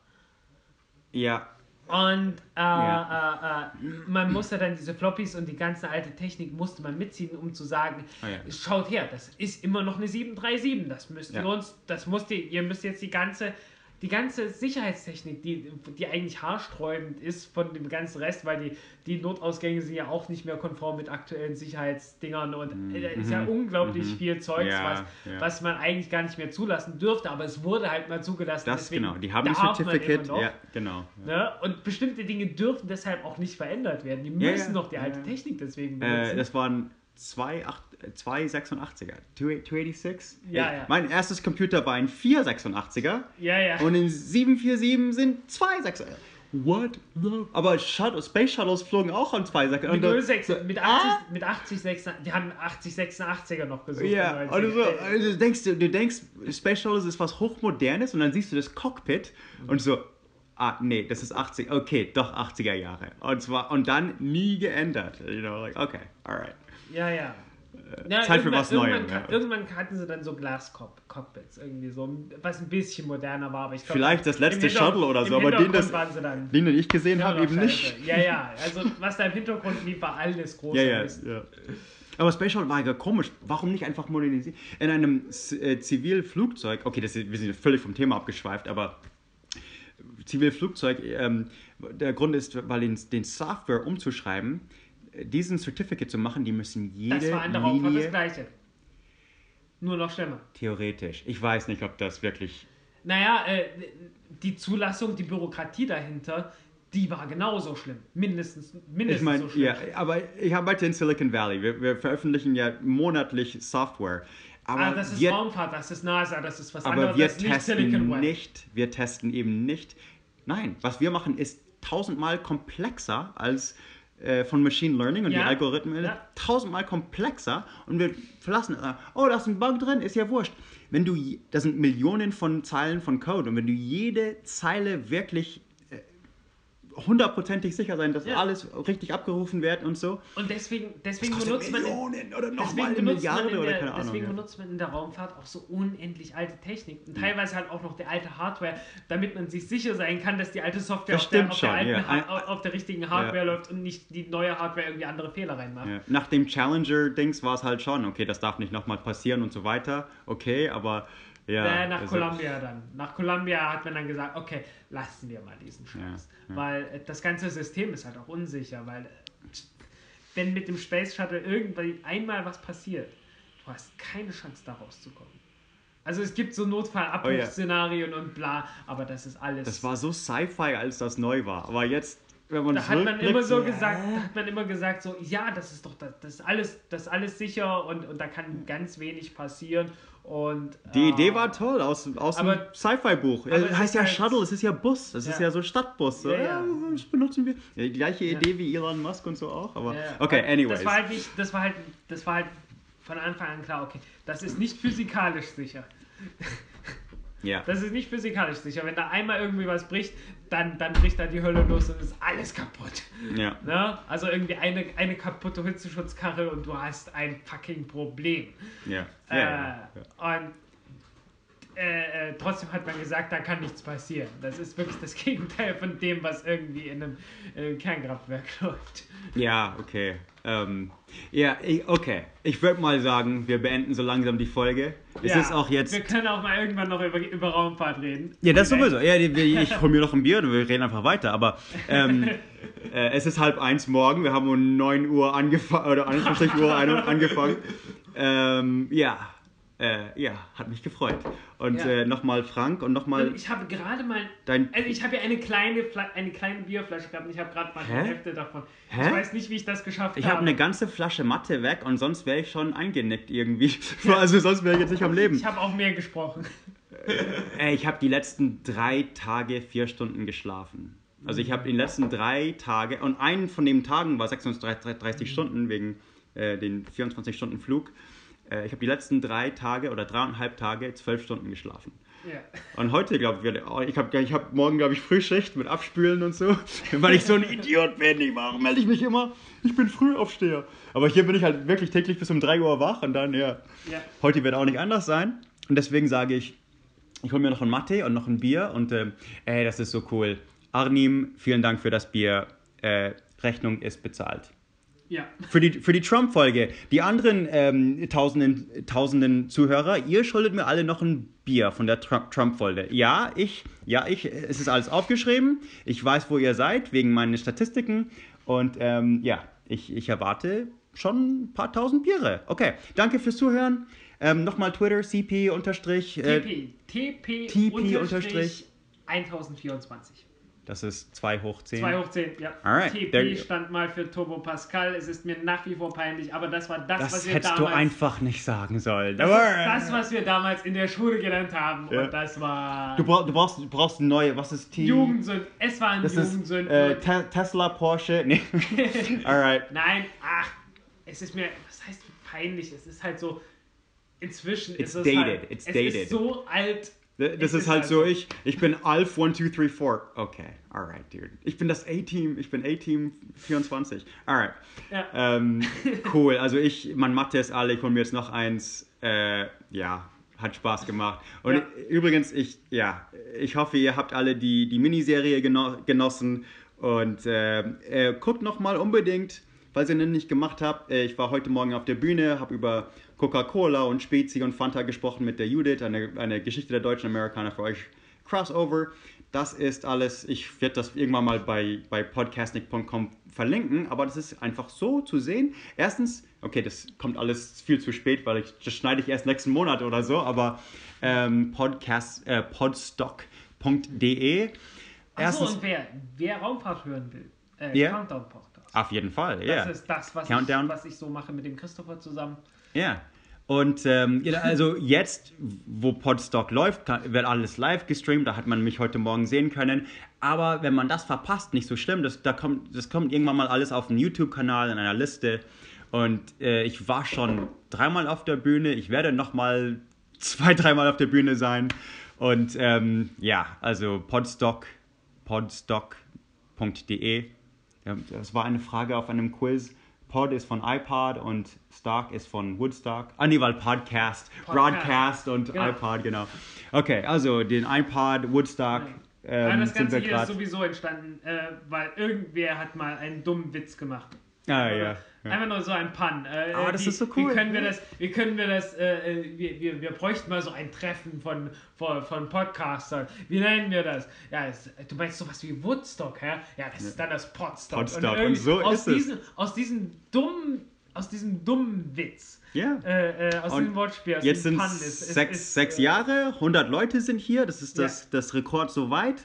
Die haben die ganze Kulturherberge mitten im Wald einfach gemietet und Versorgung ist alles so, Essen und das Ganze kochen wir uns alles so selber. Wir helfen alle, wir machen so Schichten, Videos, Aufnahmen. Das Ganze hier ist ein Gelage, wie man es sonst nur aber auch Weihnachten kennt. Maker Faire, Hacker Space, was auch immer er sagt. So, man kann über Audio lernen, über ich war mit Philipp von Ach, super Podcast, was ich schon 1000-mal erwähnt habe. So Improv-Dinger, wo wir einfach am Abbrechen waren, wir hatten so viel Spaß. Ja. Und also ich bin am Aufbau und Abbau. Weil super. Es gibt ja Podcasts, Kulinarikast. Ja, und Hobbykoch und Kai ist in der Küche ab und zu und klar. Genau, also es wird hier echt unglaublich gekocht. Und das Ganze ist ein Gelage, wie man es echt nur mit Weihnachten oder Thanksgiving vergleichen kann. Also es kommt hier jede Kugel rund raus und niemand nimmt ab. Mehrere Kasten Bier, 6, 7 Kasten Club Mate habe ich gesehen. Also wir sind wirklich versorgt, das ist Wahnsinn. Ja. Ja, sowieso. Und es ist richtig cool, in der Küche mitzuhelfen. Also ich habe 12 Kilo Fleisch heute Ich melde mich für jede Schicht. Jetzt bereue ich es ein bisschen, dass ich für die Frühschicht mich angemeldet habe, aber ich melde mich bei jeder Schicht an, weil es einfach so, hey, wir lachen in der Küche für eine Stunde oder eine halbe Stunde oder so. Auf jeden Fall, okay. Podstock.de, gucken, wann es 2020 läuft, wahrscheinlich wieder im Juni oder sowas. Auf jeden Fall podstock.de. Wahrscheinlich wieder Pfingsten. Wir haben ja Pfingsten genommen, weil dadurch kann es einen Tag länger sein. Genau, weil sonst war es immer einfach nur an irgendeinem Wochenende. Wann war es das Jahr? Nicht im August. Okay. Mitte August. Ja. Und du hast im Sommer nicht viel Auswahl. Es gibt nur einen Feiertag, der so im Sommer ist, und das ist Pfingsten, das Pfingstmontag. Ich hatte keinen Feiertag, ich musste mir einen extra Tag frei nehmen, aber whatever. Ja, aber wir haben halt echt sonst, der nächste Feiertag ist der 3. Oktober. Dazwischen ist nichts mehr. Das ist komisch, ja. Wir hatten mal den 17. Juni, das war Tag der Deutschen Einheit. Weil es 1953 einen großen Aufstand in der DDR gab in Berlin. Und da wurden dann noch Menschen erschossen in Berlin. Und dann hat man in Westdeutschland gesagt, das ist unser Tag der Deutschen Einheit. Und hat dann jedes Jahr am 17. Juni, als damals Leute in Ostdeutschland erschossen wurden, hat man einen Feiertag gemacht, den man nannte den Tag der Deutschen Einheit. Und alle haben nur gefragt, wie wird das Wetter am 17. Juni? Ja. Und kein Ostdeutscher hat diesen Tag jemals als Feiertag feiern dürfen. Ja, klar. Ich bin darüber immer noch sauer. Deswegen ist es... Das fehlt der ganzen Sinn der Sache. Von wegen. Ja. Ich bin Ostdeutscher und ich finde, das ist ein ziemlicher Affront, ehrlich gesagt. Ja, klar. Ist cool. Alright. Dann sage ich mal, ich verabschiede mich mal und wünsche euch alle noch einen, have a nice day. Ja. Ciao. As humans, we're naturally driven by the search for better. But when it comes to hiring, the best way to search for a candidate isn't to search at all. Don't search, match with Indeed. When I was looking to hire someone, it was so slow and overwhelming. I wish I had used Indeed. If you need to hire, you need Indeed. Indeed is your matching and hiring platform with over 350 million global monthly visitors, according to Indeed data, and a matching engine that helps you find quality candidates fast. Ditch the busy work. Use Indeed for scheduling, screening, and messaging so you can connect with candidates faster. And Indeed doesn't just help you hire faster. 93% of employers agree Indeed delivers the highest quality matches compared to other job sites, according to a recent Indeed survey. And listeners of this show will get a $75 sponsored job credit to get your jobs more visibility at Indeed.com/podcast. That's Indeed.com/podcast. Terms and conditions apply.